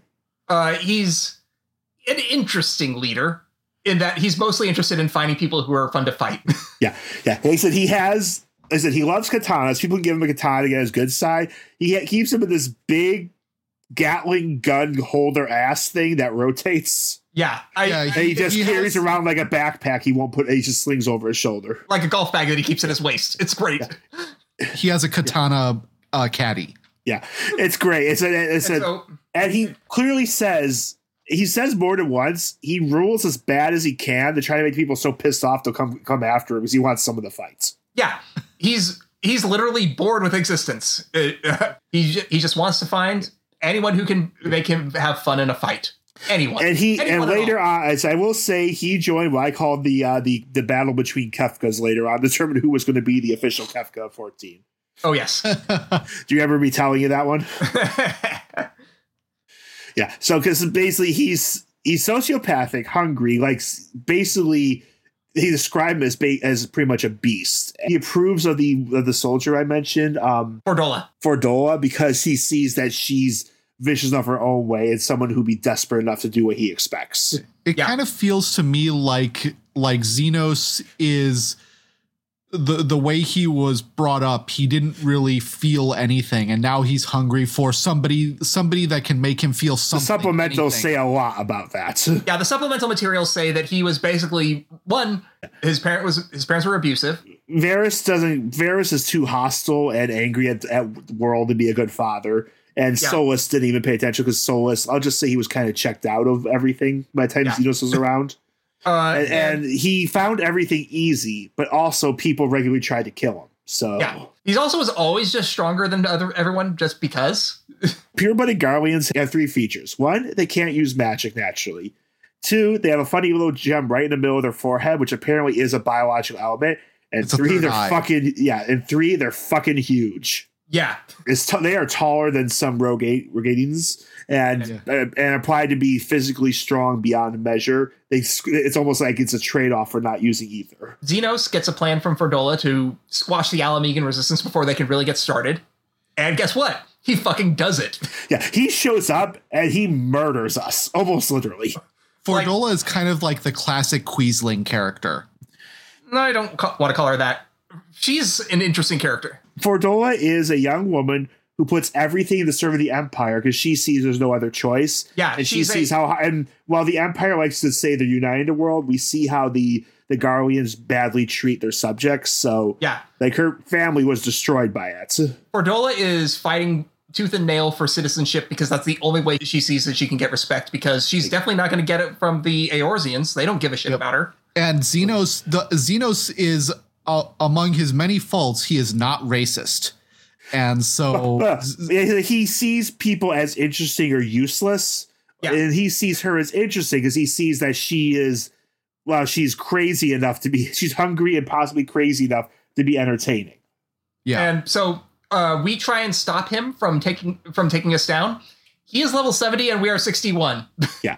He destroys us, almost kills Ishtoa when she gets the way to fight, and destroys the fledgling army we had started to put together the first 2 quests. And the only reason he lets us live is because he thinks he sees a flash of something interesting in us. He was disappointed, but we damaged one of his swords. Yeah. That was the only thing. He's like, oh, maybe I shouldn't kill this one in particular. Yeah. He kind of vacillates between slight hope, but kind of he becomes very unmotivated also.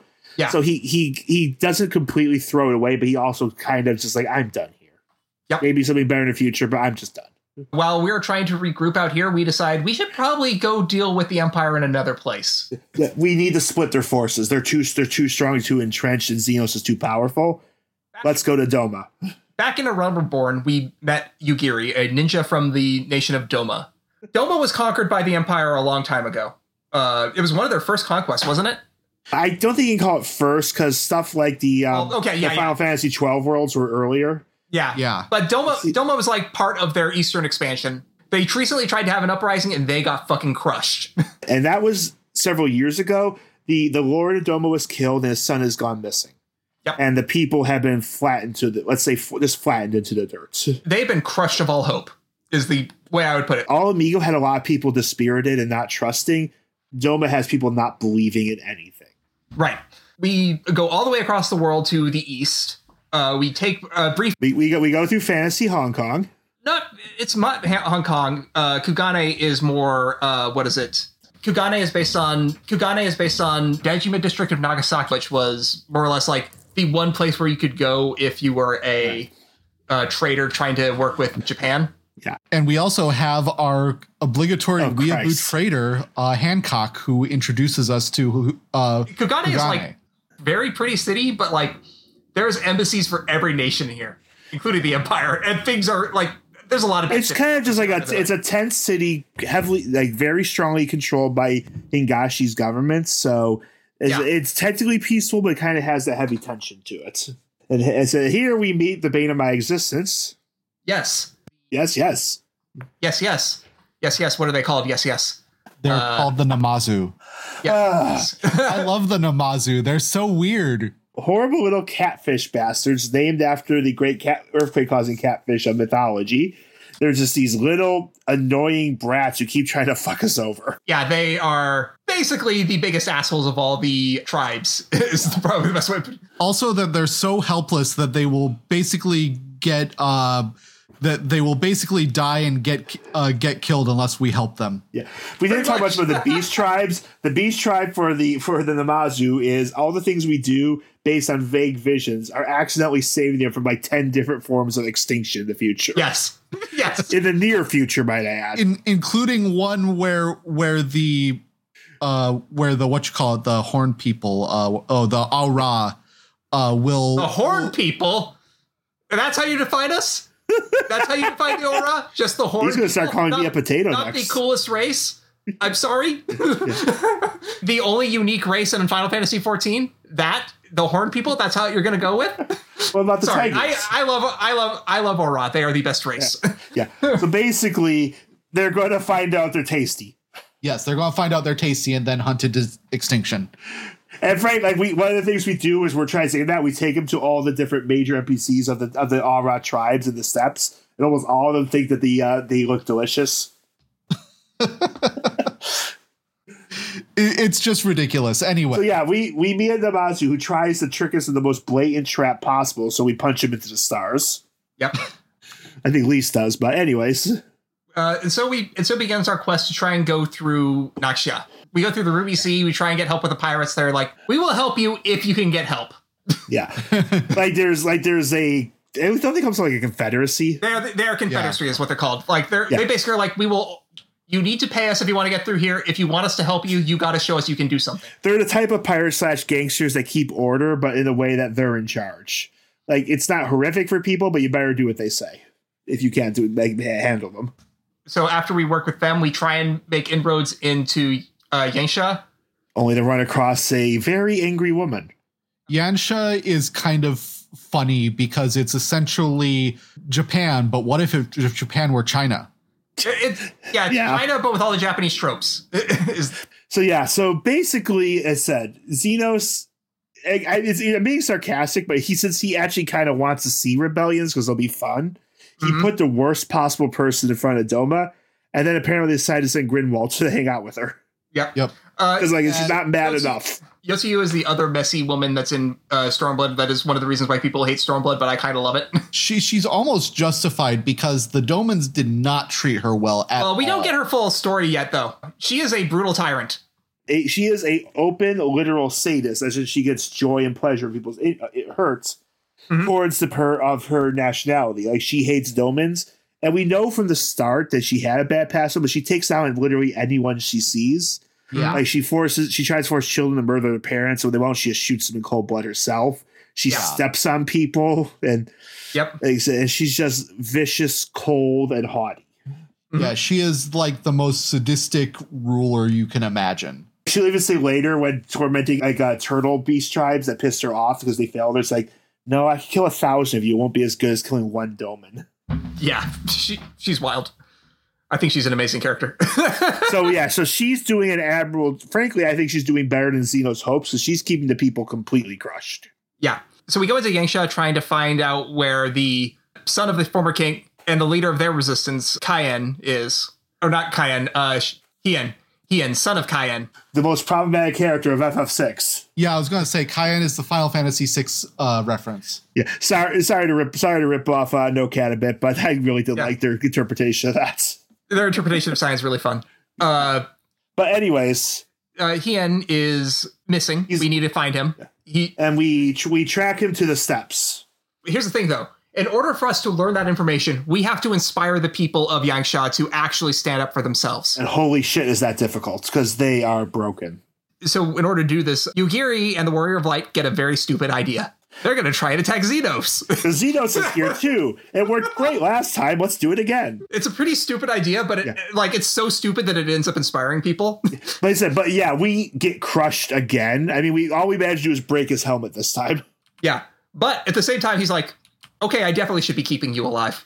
Because we impressed him a little better this time. I remember it was like the fact that we returned, that alone impressed him, but I think we actually fight a little better, too. Yep.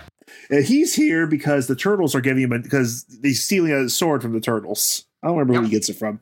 By the way, while we were dealing with the turtles, we also had to deal with Susanoo, who is he considered an auspice or is he considered a primal? He's a primal. He's a primal. The summoning process for him is very different, though. Well, it's just that the vault that he was summoned from was so full of crystals and powered things, he just kind of accidentally formed. Yep. Yeah. And then he was the pool of gasoline no one noticed when they were lighting up their cigarettes. Yep. The primals in this game are kind of explicitly said to be very much up to interpretations. Whatever the people who summon them believe they're going to act like is what they end up acting like. Well, we learned that about Shiva, and that Hraesvalgr told that Ysel that Shiva she summoned was just what she imagined, and that was part of his whole scorn over her thinking she was the person reborn. So we learned from the dragon Tiamat that when she resummoned Bahamut, who was a dragon before he was killed by Algans, she also just created a horrible monster. So we've kind of learned how the primals maybe aren't just like literal god summoned, but there's something being created.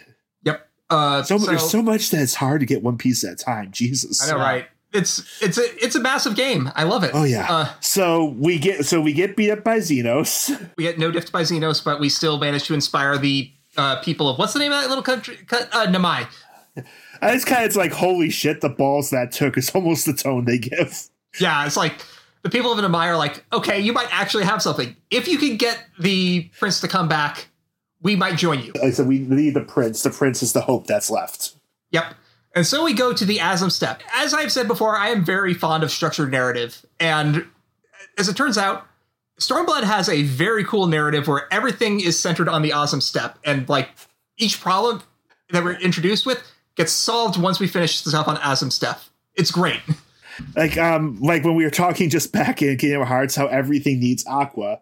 Everything needed what's here. Like we've made problem after problem, promise after promise, and here's finally where we're going to find a chance to solve them. But we're going to have to take over a confederation of tribes as their leader just to get anywhere with it. Let's be clear. We're going to have to become Khan.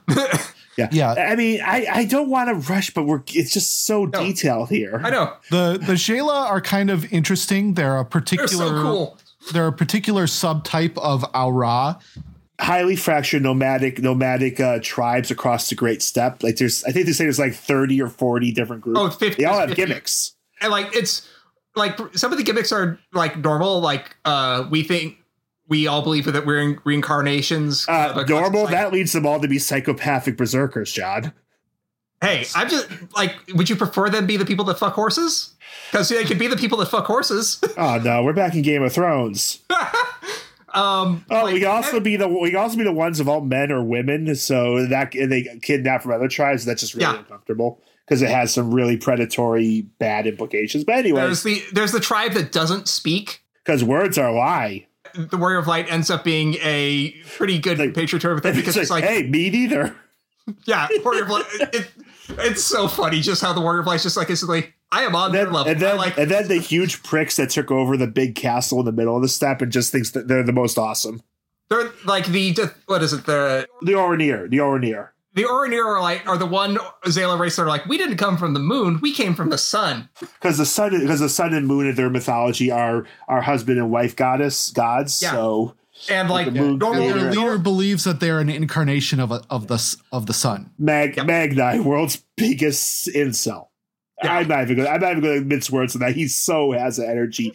He's just this huge guy who literally talks to himself like he is the god and wants to find his one chosen woman, but no one can stand him. Anyway, so the point is there's all these disparate tribes of the Zayla. And we meet Hien, and he's like, these tribes could help us. Yeah, Hien wants to unite all the tribes under one ruler. Because he thinks they can help him with his country. Yes. Also, he's befriended the one tribe and wants to help them too. So, well, not just that, though. He's thrown into his lot with the Mole. The Mole are the weakest tribe. Their deal is that they see the future. That's it. Their deal is that the one character is very moe. Yes. Yep, they're big on animal husbandry, herding animals, things like that. They're the ones that thought the Namazu looked the most tasty, judged on what we saw in the flash forward. So, anyways, the Mole. Hien's whole theory is if I can lead the Mole to victory in the next Nadam. Basically, the tribes have a ritualistic fight every so often to determine which tribe is the leader. Yep. Usually it's either the Orinir or the Datharl that win. Datharl are the lunatics I mentioned. The Datharl are really cool. I love their leader. Sorry. I keep... Crazy woman who almost identifies as male because they're believed for reincarnation, but... Yes. It's also just a bloodthirsty fight lunatic who enjoys getting beat up. That's a little worrying. I love all the really messed up people in Stormblood, and that kind of says something about me, I think. So we have to join a fight, but in order to qualify for it, we have to beat the puzzle dungeon. We get a big bird, which proves that we can be in the fight. Yep. We have a cool ass big pitched battle with all the different NPCs involved. One of the things that I love about Stormblood just in general is how good the solo duties are. And the Nadam is the coolest one in the entire fucking game. Because we're fighting different groups showing up, like when... So the start of it is you are rushing to the middle. Because it's a king of the castle. It's a king of the castle fight. Yeah, it's a king of the castle fight. You have to rush to the middle to take control of the hill or what have you. But then they come at us and force us. We do get there early. Like we fight out you there, and then the big leaders start coming down at us. Yeah, but eventually the Warrior of Light claims victory. So we've kind of literally appropriated their culture because now we're in charge of it. Yes. On my replay, I played as a Zayla, so I think it was okay. I mean, I have been a Lalafell and I'll always be a Lalafell because I'm a tall, big guy. Being a tiny potato amuses the shit out of me. And everything about Lalafell is funny. But anyways, yeah. It's okay because we were approved by the local gods. It's fine. Yeah, the local giant statue. And so right as we claim the Khan ship, who should show up? But Ginny Watt or whatever his name is. Grindwatt. Greenland. Nah, I'm tapped. Give me a second. Ginny ass. Oof. He shows up and he's trying to be like he's just going to take out the Warrior of Light with his new cool weapon, but we have an army. Yeah, it is. I just love that. It's like for as sulky as Dothari are and as angry as Magna and Orinir are, they actually do their job. Like they accept the leadership. They accept that you are the new Khan. And they will stand with you to beat the shit out of these little Imperial. So like, yeah, this King of the Hill brawl turns into everyone on the steppe drives the Empire back. It is like it's like the turning point of this entire story. It is so. Because now I have a big weapon. I have an army. Yep. The entire reason we're trying to recruit the Jaela is because they're kind of known. Even the Empire kind of fears them as a force if they were united. I think They're the known to be Empire really strong overlooks them fighters. because of that. Yeah. But they're known to be powerful and numerous, but spread out. Yeah, they're spread out. They're not really unified, so the Empire doesn't see them as a threat. By unifying them, we've made them a huge threat. And I'm pretty sure by Grinwald showing up, he pissed off them enough that they were even more cooperative. Like, he just showed up at the worst possible time. Yeah, Grindwald basically comes and basically tries to lay down the Imperial law and says, you guys are Imperial subjects. You need to... Grind a lot really screwed up here. We drive the Imperials back and we head back to Yangsha to... And now it begins. So now that we have our move, now that we have our forces, now we're going to be bold. Yep. And we're going to destroy the castle. We really quick just basically make a big plan to invade Doma Castle and unseat Yotsuyu. But literally, the plan is to destroy the castle from beneath to disrupt them. And as I said, like, look, the people are more important. Yeah. Yeah, it's like they flood the castle. You take it over. By the way, Grimboy gets unethically experimented on first. Oh, yeah.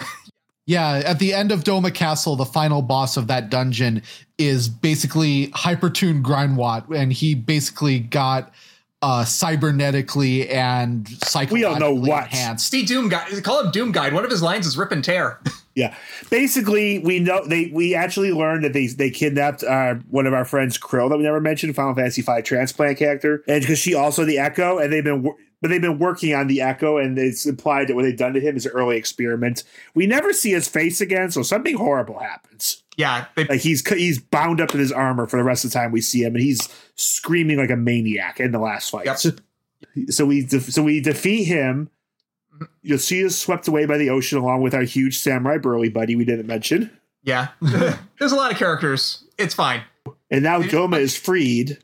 And as on the way, Lise has learned a bit of a lesson about leadership of her own. Yeah. And Hien and some of the forces come back with us. Yep. The whole idea now is that because of this, the Empire really has to commit a lot of forces to Doma from all over the place. And also the Doma ninjas start spreading the word that the Empire fell here. And other rebellions start cropping up. We hear later. So we've punched the Empire in the nose, and everyone sees it bleed. Yeah, this is the biggest hit against the Empire since the Praetorium, and that one they were able to dismiss because they claimed Gaius' forces were renegades and not supported. So one kind of interesting note about this whole thing randomly is that they did a lot of research into how Rome actually worked, because clearly the Empire is modeled after Rome with all Latin names and stuff. Most empires, a lot. It's hard to say that most empires. It's a bit of Rome, bit of Russia, and a bit of America. Yeah. Yep. Sorry. You're saying you're talking about how they would empower locals, right? Yeah.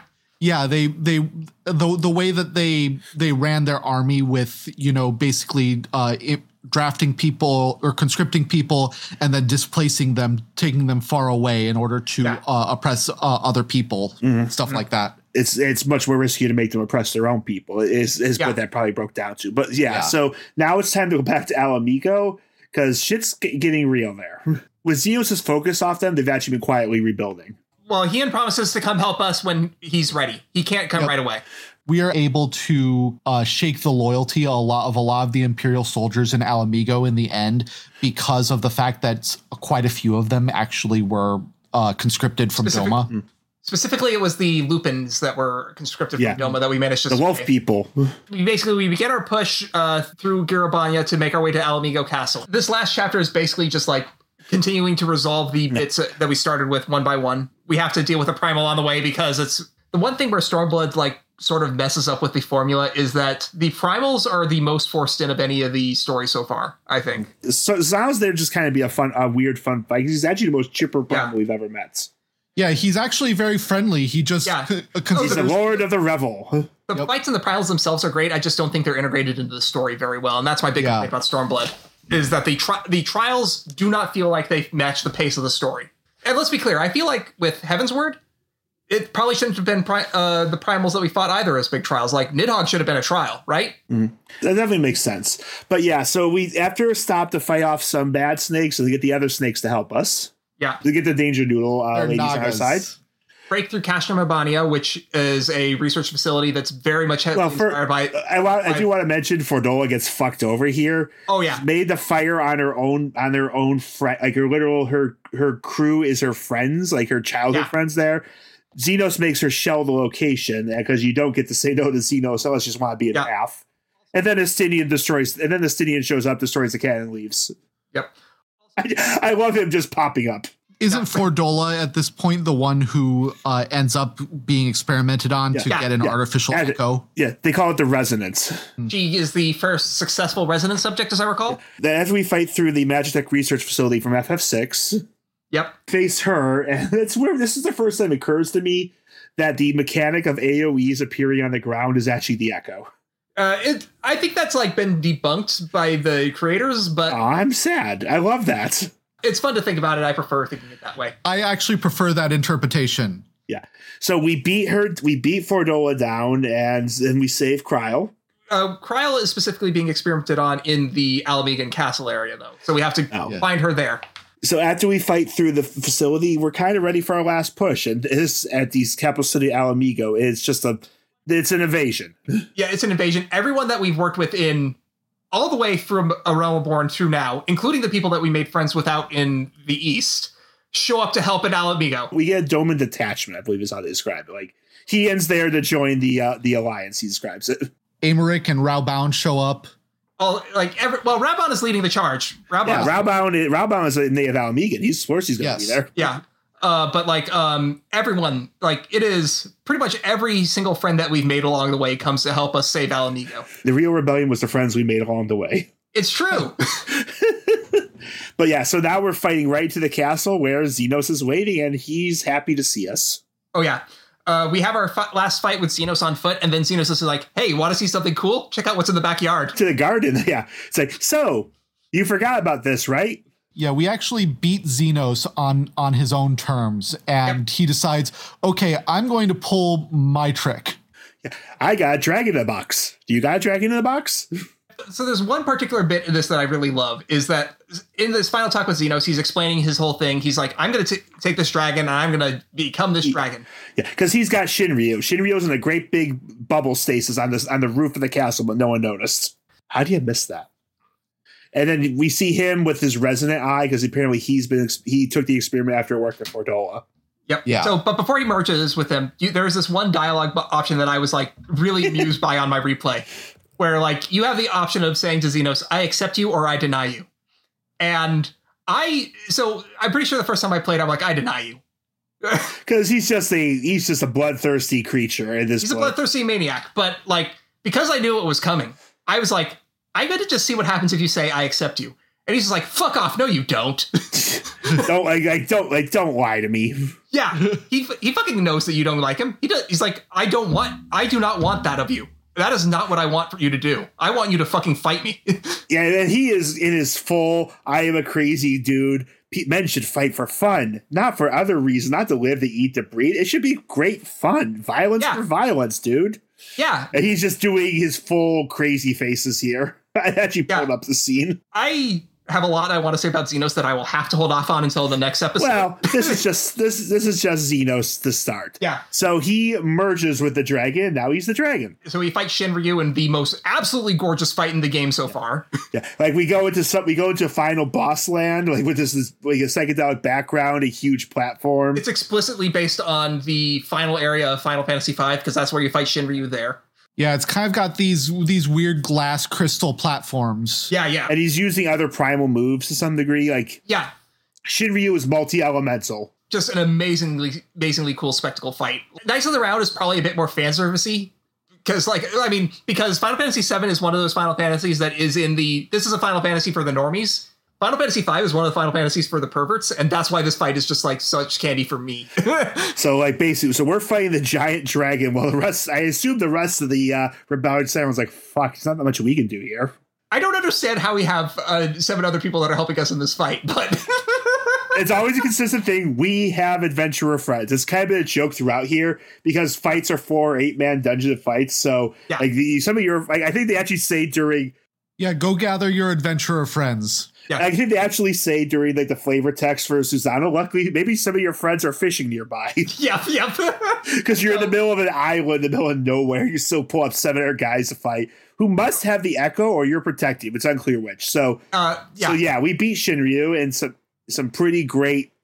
They've tried. I think this is the first fight where they really try things like the active time events just to add some extra flair. Active time events were introduced in the last raid tier of Heaven's Word, but like they really start being used in interesting ways. Yeah, they tend to mark phase changes. Yeah. So as Xenos dies, he beat him up. He's not dead yet. Yeah, he has some words to say. He has a lot to say because basically when you beat him as this, he basically develops this entire complex about you because you're the first person who's been able to actually beat him going all out.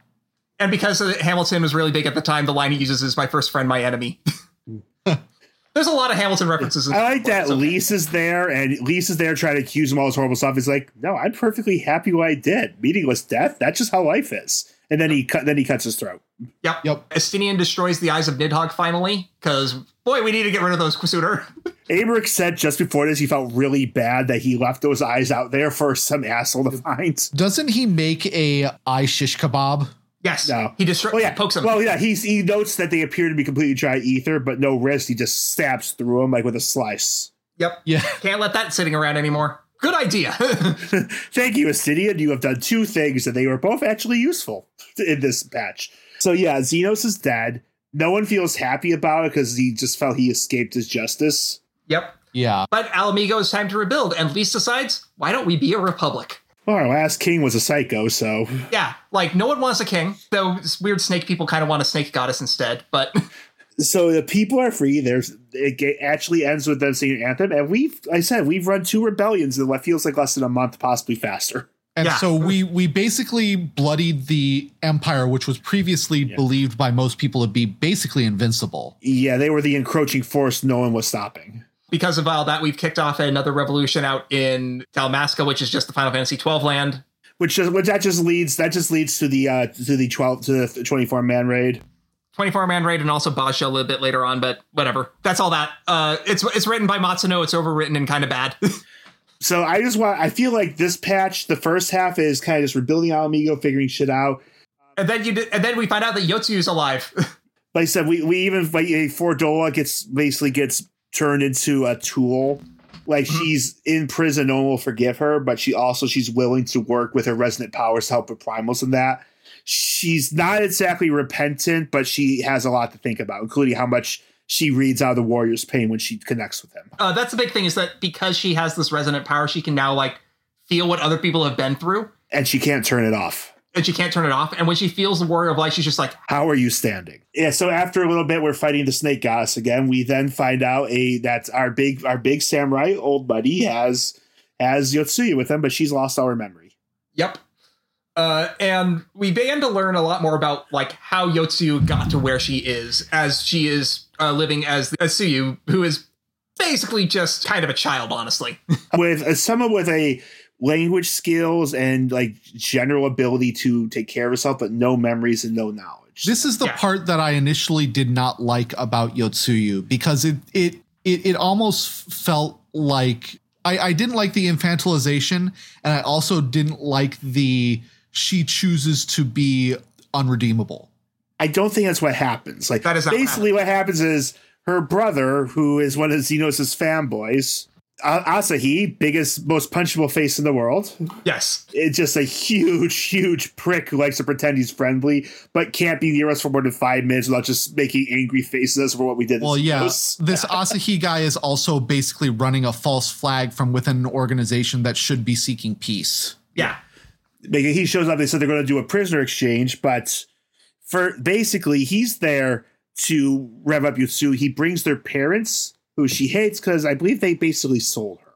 They sold her into basically sex slavery. They sold her into a marriage, and then when that failed, she was thrown into a brothel. Yeah. And while the owner at first thought that she's too damaged, I shouldn't do it, sir. He's like, well, everyone's requesting her, so whatever. She's been through a fucking lot. And it's hard to blame her for being enraged, but the fact she lashes out at everyone she sees is not sustainable. Yeah. So she brings their parents, and of course she snaps and kills them. Yeah. Well, Asahi also has left her with this little moon mirror that she becomes fascinated with. And as it turns out, that is a artifact associated with the moon goddess Tsukiyomi. Her and him draw us into a trap, into a transport filled with crystals, and she turns into a primal. Catalyzes her into becoming Tsukiyomi. So I will say this, Tsukiyomi was the first fight in this game that made me cry. This is the first time in this game that I cried at all. The narrative in that trial was actually really good. That was the one part of Yotsuyu I really did like. Seeing her memories of Tsuyu and the kindness that like the Samurai Gotsetsu gave her, crashing against her memories that she's usually hurt herself of everything she suffered. Frankly, throughout this fight, I think she wants to die. Yeah, she does. Oh, she definitely does. I joked about Thornton throwing himself at the Primal Slayer. I almost think Yotsuyu did it deliberately. So she loses a bit of her power in the middle, and then she realizes the hatred of all the people is how I get my own power. So she conjures up shades of people all the people that have tormented her. And you have to beat those shades before she can like get too powerful to kill you all. But because she can't denial, a shade of Gotsetsu, because he's shown her nothing but kindness, stands in front of her to protect her, and from a shade of Xenos, no less. And it horrifically upsets her. Like, it breaks her composure to have him there. She doesn't want that. Like, her mind can't take it anymore. The whole framing of that fight just like wrecks me every time. It's really good. This was the part of Yotsuyu that I really did like, and what made me change my mind that I actually did like the arc in the end.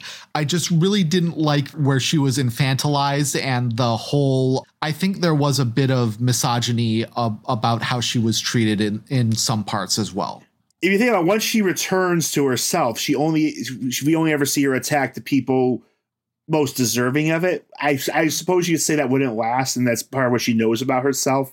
And like I still think she's choosing to be nothing. Maybe it's not completely okay, but I think you're right. Rather than choosing to be irredeemable, she's choosing to end it. And so basically, the resolution of all the Stormblood plots resolves on Fordola is atoning, then Yotsuyu is unable to atone. Yeah, so all she does is, so once she goes down, her with her last strength, because Asi comes out to be just a horrific asshole, bragging about how he's destroyed a piece. She kills them with swords, with flying. That's actually, John, I think that's actually an interesting parallel that I hadn't actually thought of before.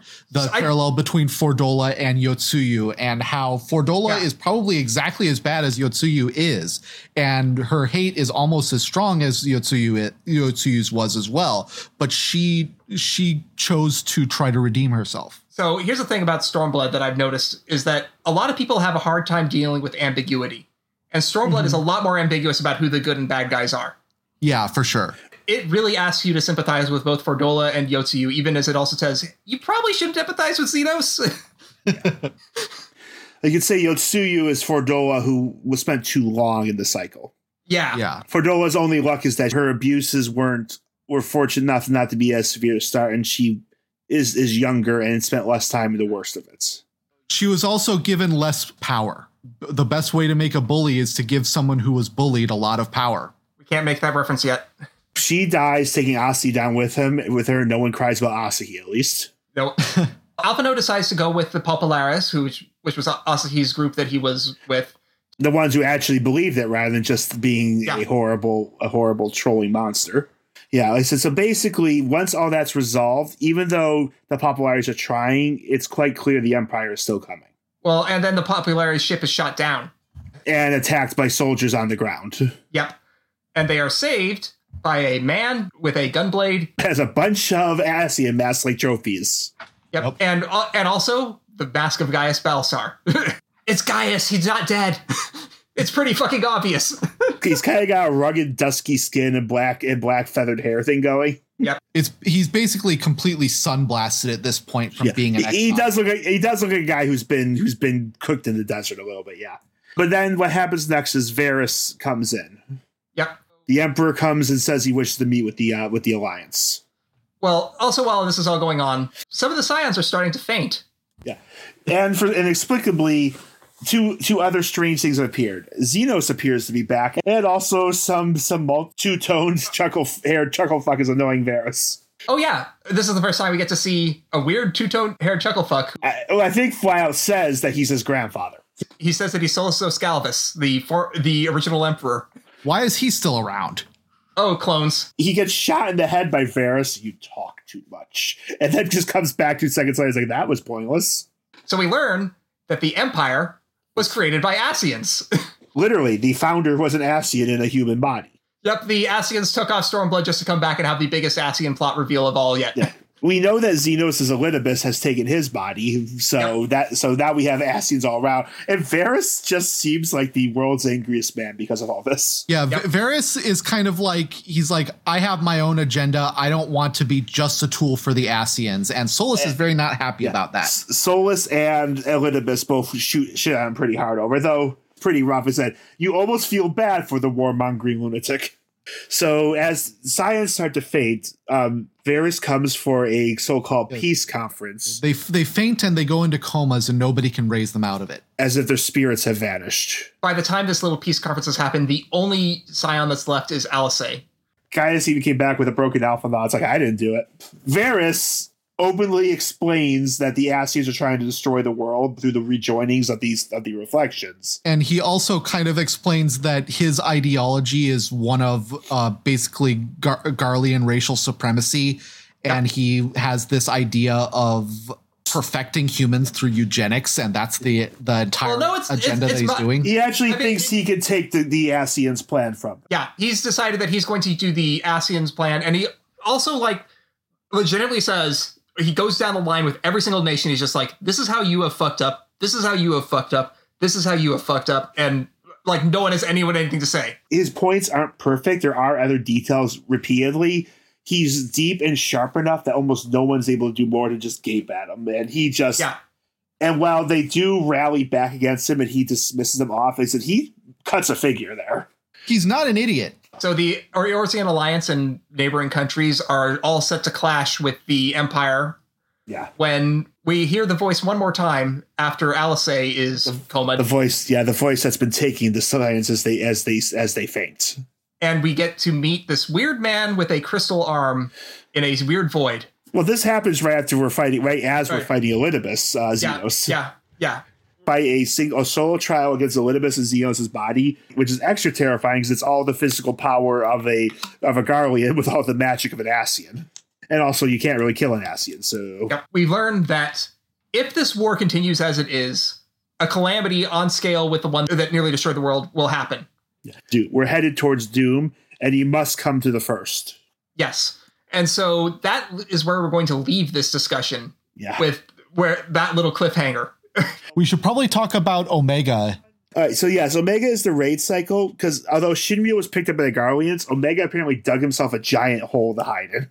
Yep. So we find out that Omega is not actually a creation of Allagans. Omega is something that the Allagans found and rebuilt. It's something from the stars, most likely. Yes. And in fact, we also learned that dragons came from the stars, too. Omega is an intelligent being that can basically form anything out of possibly nanotechnology and also summoning through ether. It makes a point to make us fight it by literally summoning monsters in the middle of our friends saying, I could have killed them all. And I still will if you don't fight me. Yep. He wants to see who's the strongest thing.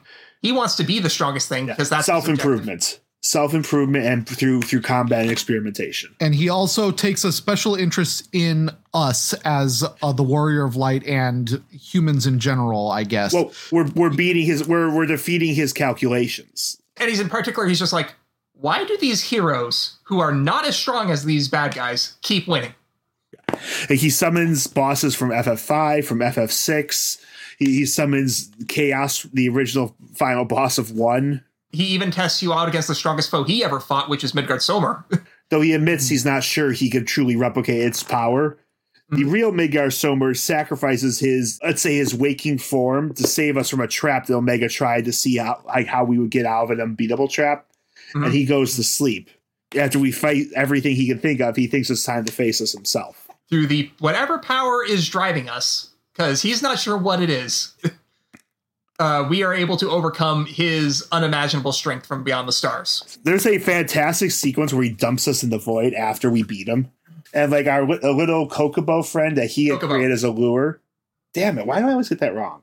Alpha, because, Alpha and Omega, why not? He was kind of like a creature that Omega created, but he gained a heart and befriended us. We see him run through the stars as we hear Omega's log about how he's lost his communication from home, how his damage has lost where he is, and he just must keep going. The interesting thing about Omega's fight against us is that he actually tries to take human form and take the data that he collected from us to use it against us. Yes. I love moments like he concludes vocalizing attack names and makes them stronger. Yes. So it's a pretty great fight, and at the end, Omega is dissolved while thinking it might have realized something. Though they point out to him that he never could have made it back across the stars because what he needed was a heart, and no heart could handle that rift alone. Mm-hmm. Also, for this entire fight, or for this entire raid story, Nero is kind of driving our research into Omega. Yeah, him and Sid have kind of just turned to a bickering couple. Let's be honest. Yep. They finally hate fucked and got over it. So at the end of Stormblood, we're alone. Nero wants it. Almost all our friends are unconscious. We know what's going, and all we know is that doom is coming, and we must go to a world through the Crystal Tower, and that's where we're left. There's a lot more that we can talk about. I kind of do, but I think we might want to save some of it for later. But I do want to give special call out to the funniest side quest in the series, Hildebrand. Gentleman detective. What happens if you take Inspector Gadget, make him less useful? Yes, by taking away the gadgets. But making him friendlier, less suspicious of people. Also, his father is somehow extremely badass. So his father, Godbert Manderville, is one of the rich people in Ul'dah. One of the ones in charge, in fact. Yeah, he's on the syndicate. He is a super buff goldsmith who, most of the time, he's just super serious capitalist. He runs the Gold Saucer. But in the Hildebrand quest lines, Godbert is terrifying. He runs around wearing nothing but his briefs and a single goldsmith hammer. He can apparently run at half the speed of sound. Yep. Can jump down through the air, greets his son through extremely complex suplexes, can kill any monster with one shot, and his wife is scarier than he is. Yes. Yep. But we know yes, we do. Juliet. We do she see appears her, yeah. And then when Gigi calls her grandma, the world almost ends. Yes. Yep. Sorry, I forgot about that. Just do the Hildebrand quests. I almost don't want to say more about it. It's like him, his narcoleptic, explosive cat girlfriend, Nashu. Gilgamesh, everyone's favorite interdimensional. Yep. Ultros, the lone wolf from FF6. Various special friends, like it's an Animaniacs episodes who have to suffer through this, and us. Yes. We're just there, and we know that it's our fault for being here. We get progressively more involved with the antics, but right now at the start we're just kind of watching as it happens with horror in our eyes. 4 Hildebrand quest lines, including the current one, Endwalker. I see being the third one, where the journal entry says at the start of a quest, you have only yourself to blame for what happens next if you talk to Nashu. Yep, I love that one. That's one of my favorite quest descriptions. I was thinking of bringing that up too. Anyway. It's just like I said, I know we've been going forever, but this one, honestly, I don't want to spoil too much. It's a wonderful slurry of insane references, ridiculous things, misnamings, Gilgamesh using versions of his themes, of his battle music, and Godbert just being the most powerful being in existence. I wish we could get him to help with stuff. I think that's enough. Final Fantasy XIV, that was a lot, but boy. And we're only halfway there. Yeah, I think we'll probably have a bit more time for a breakdown on it when we do the second part of this at the end of the season. Two storylines will be faster to talk about. One that's not complete. I don't know about that. They're much beefier storylines in general. Oh, yeah. But also the introductions there. So I think it will just have room to talk about. Honestly, I think it's a good place to talk about the general at all points at the end of it all anyways. Next week, we're going to be heading back to Kingdom Hearts 3. Thank you for sticking with us through this one. And we're going to be visiting my least favorite world, Arendelle. Fun. What's more fun than spectating a movie? Well, at least this time we have a better idea what's going on. Until the end. But the level design is so bad. We'll have time. We'll have time.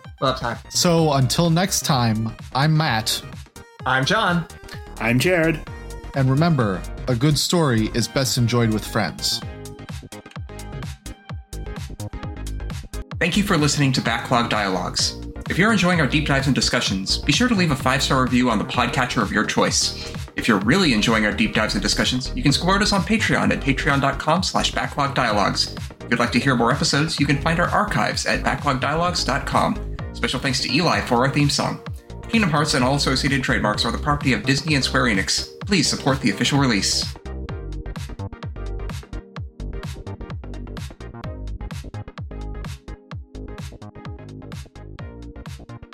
Without the revival of Final Fantasy XIV, the Final Fantasy XIV franchise would not exist right now. It would not be getting... so Final Fantasy XV would probably have been the last one. You mean a Final Fantasy franchise. Oh, yeah. That's what I said, didn't I? You said the Final Fantasy XIV franchise. Okay. It's his which is a tautology, okay. But... Yes. So, if...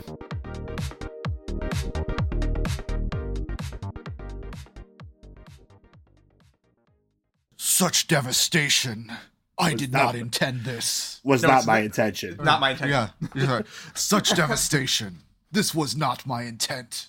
This was not my intention.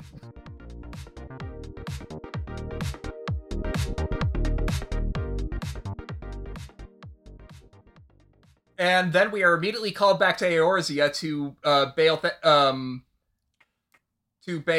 What? Fuck! I can't remember his name. Thancred? No, it's not Thancred. Sorry. Limo? No. He's trying to remember the bowls. Raubon. We go.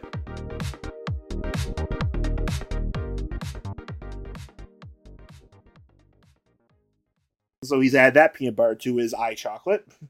Oh gosh.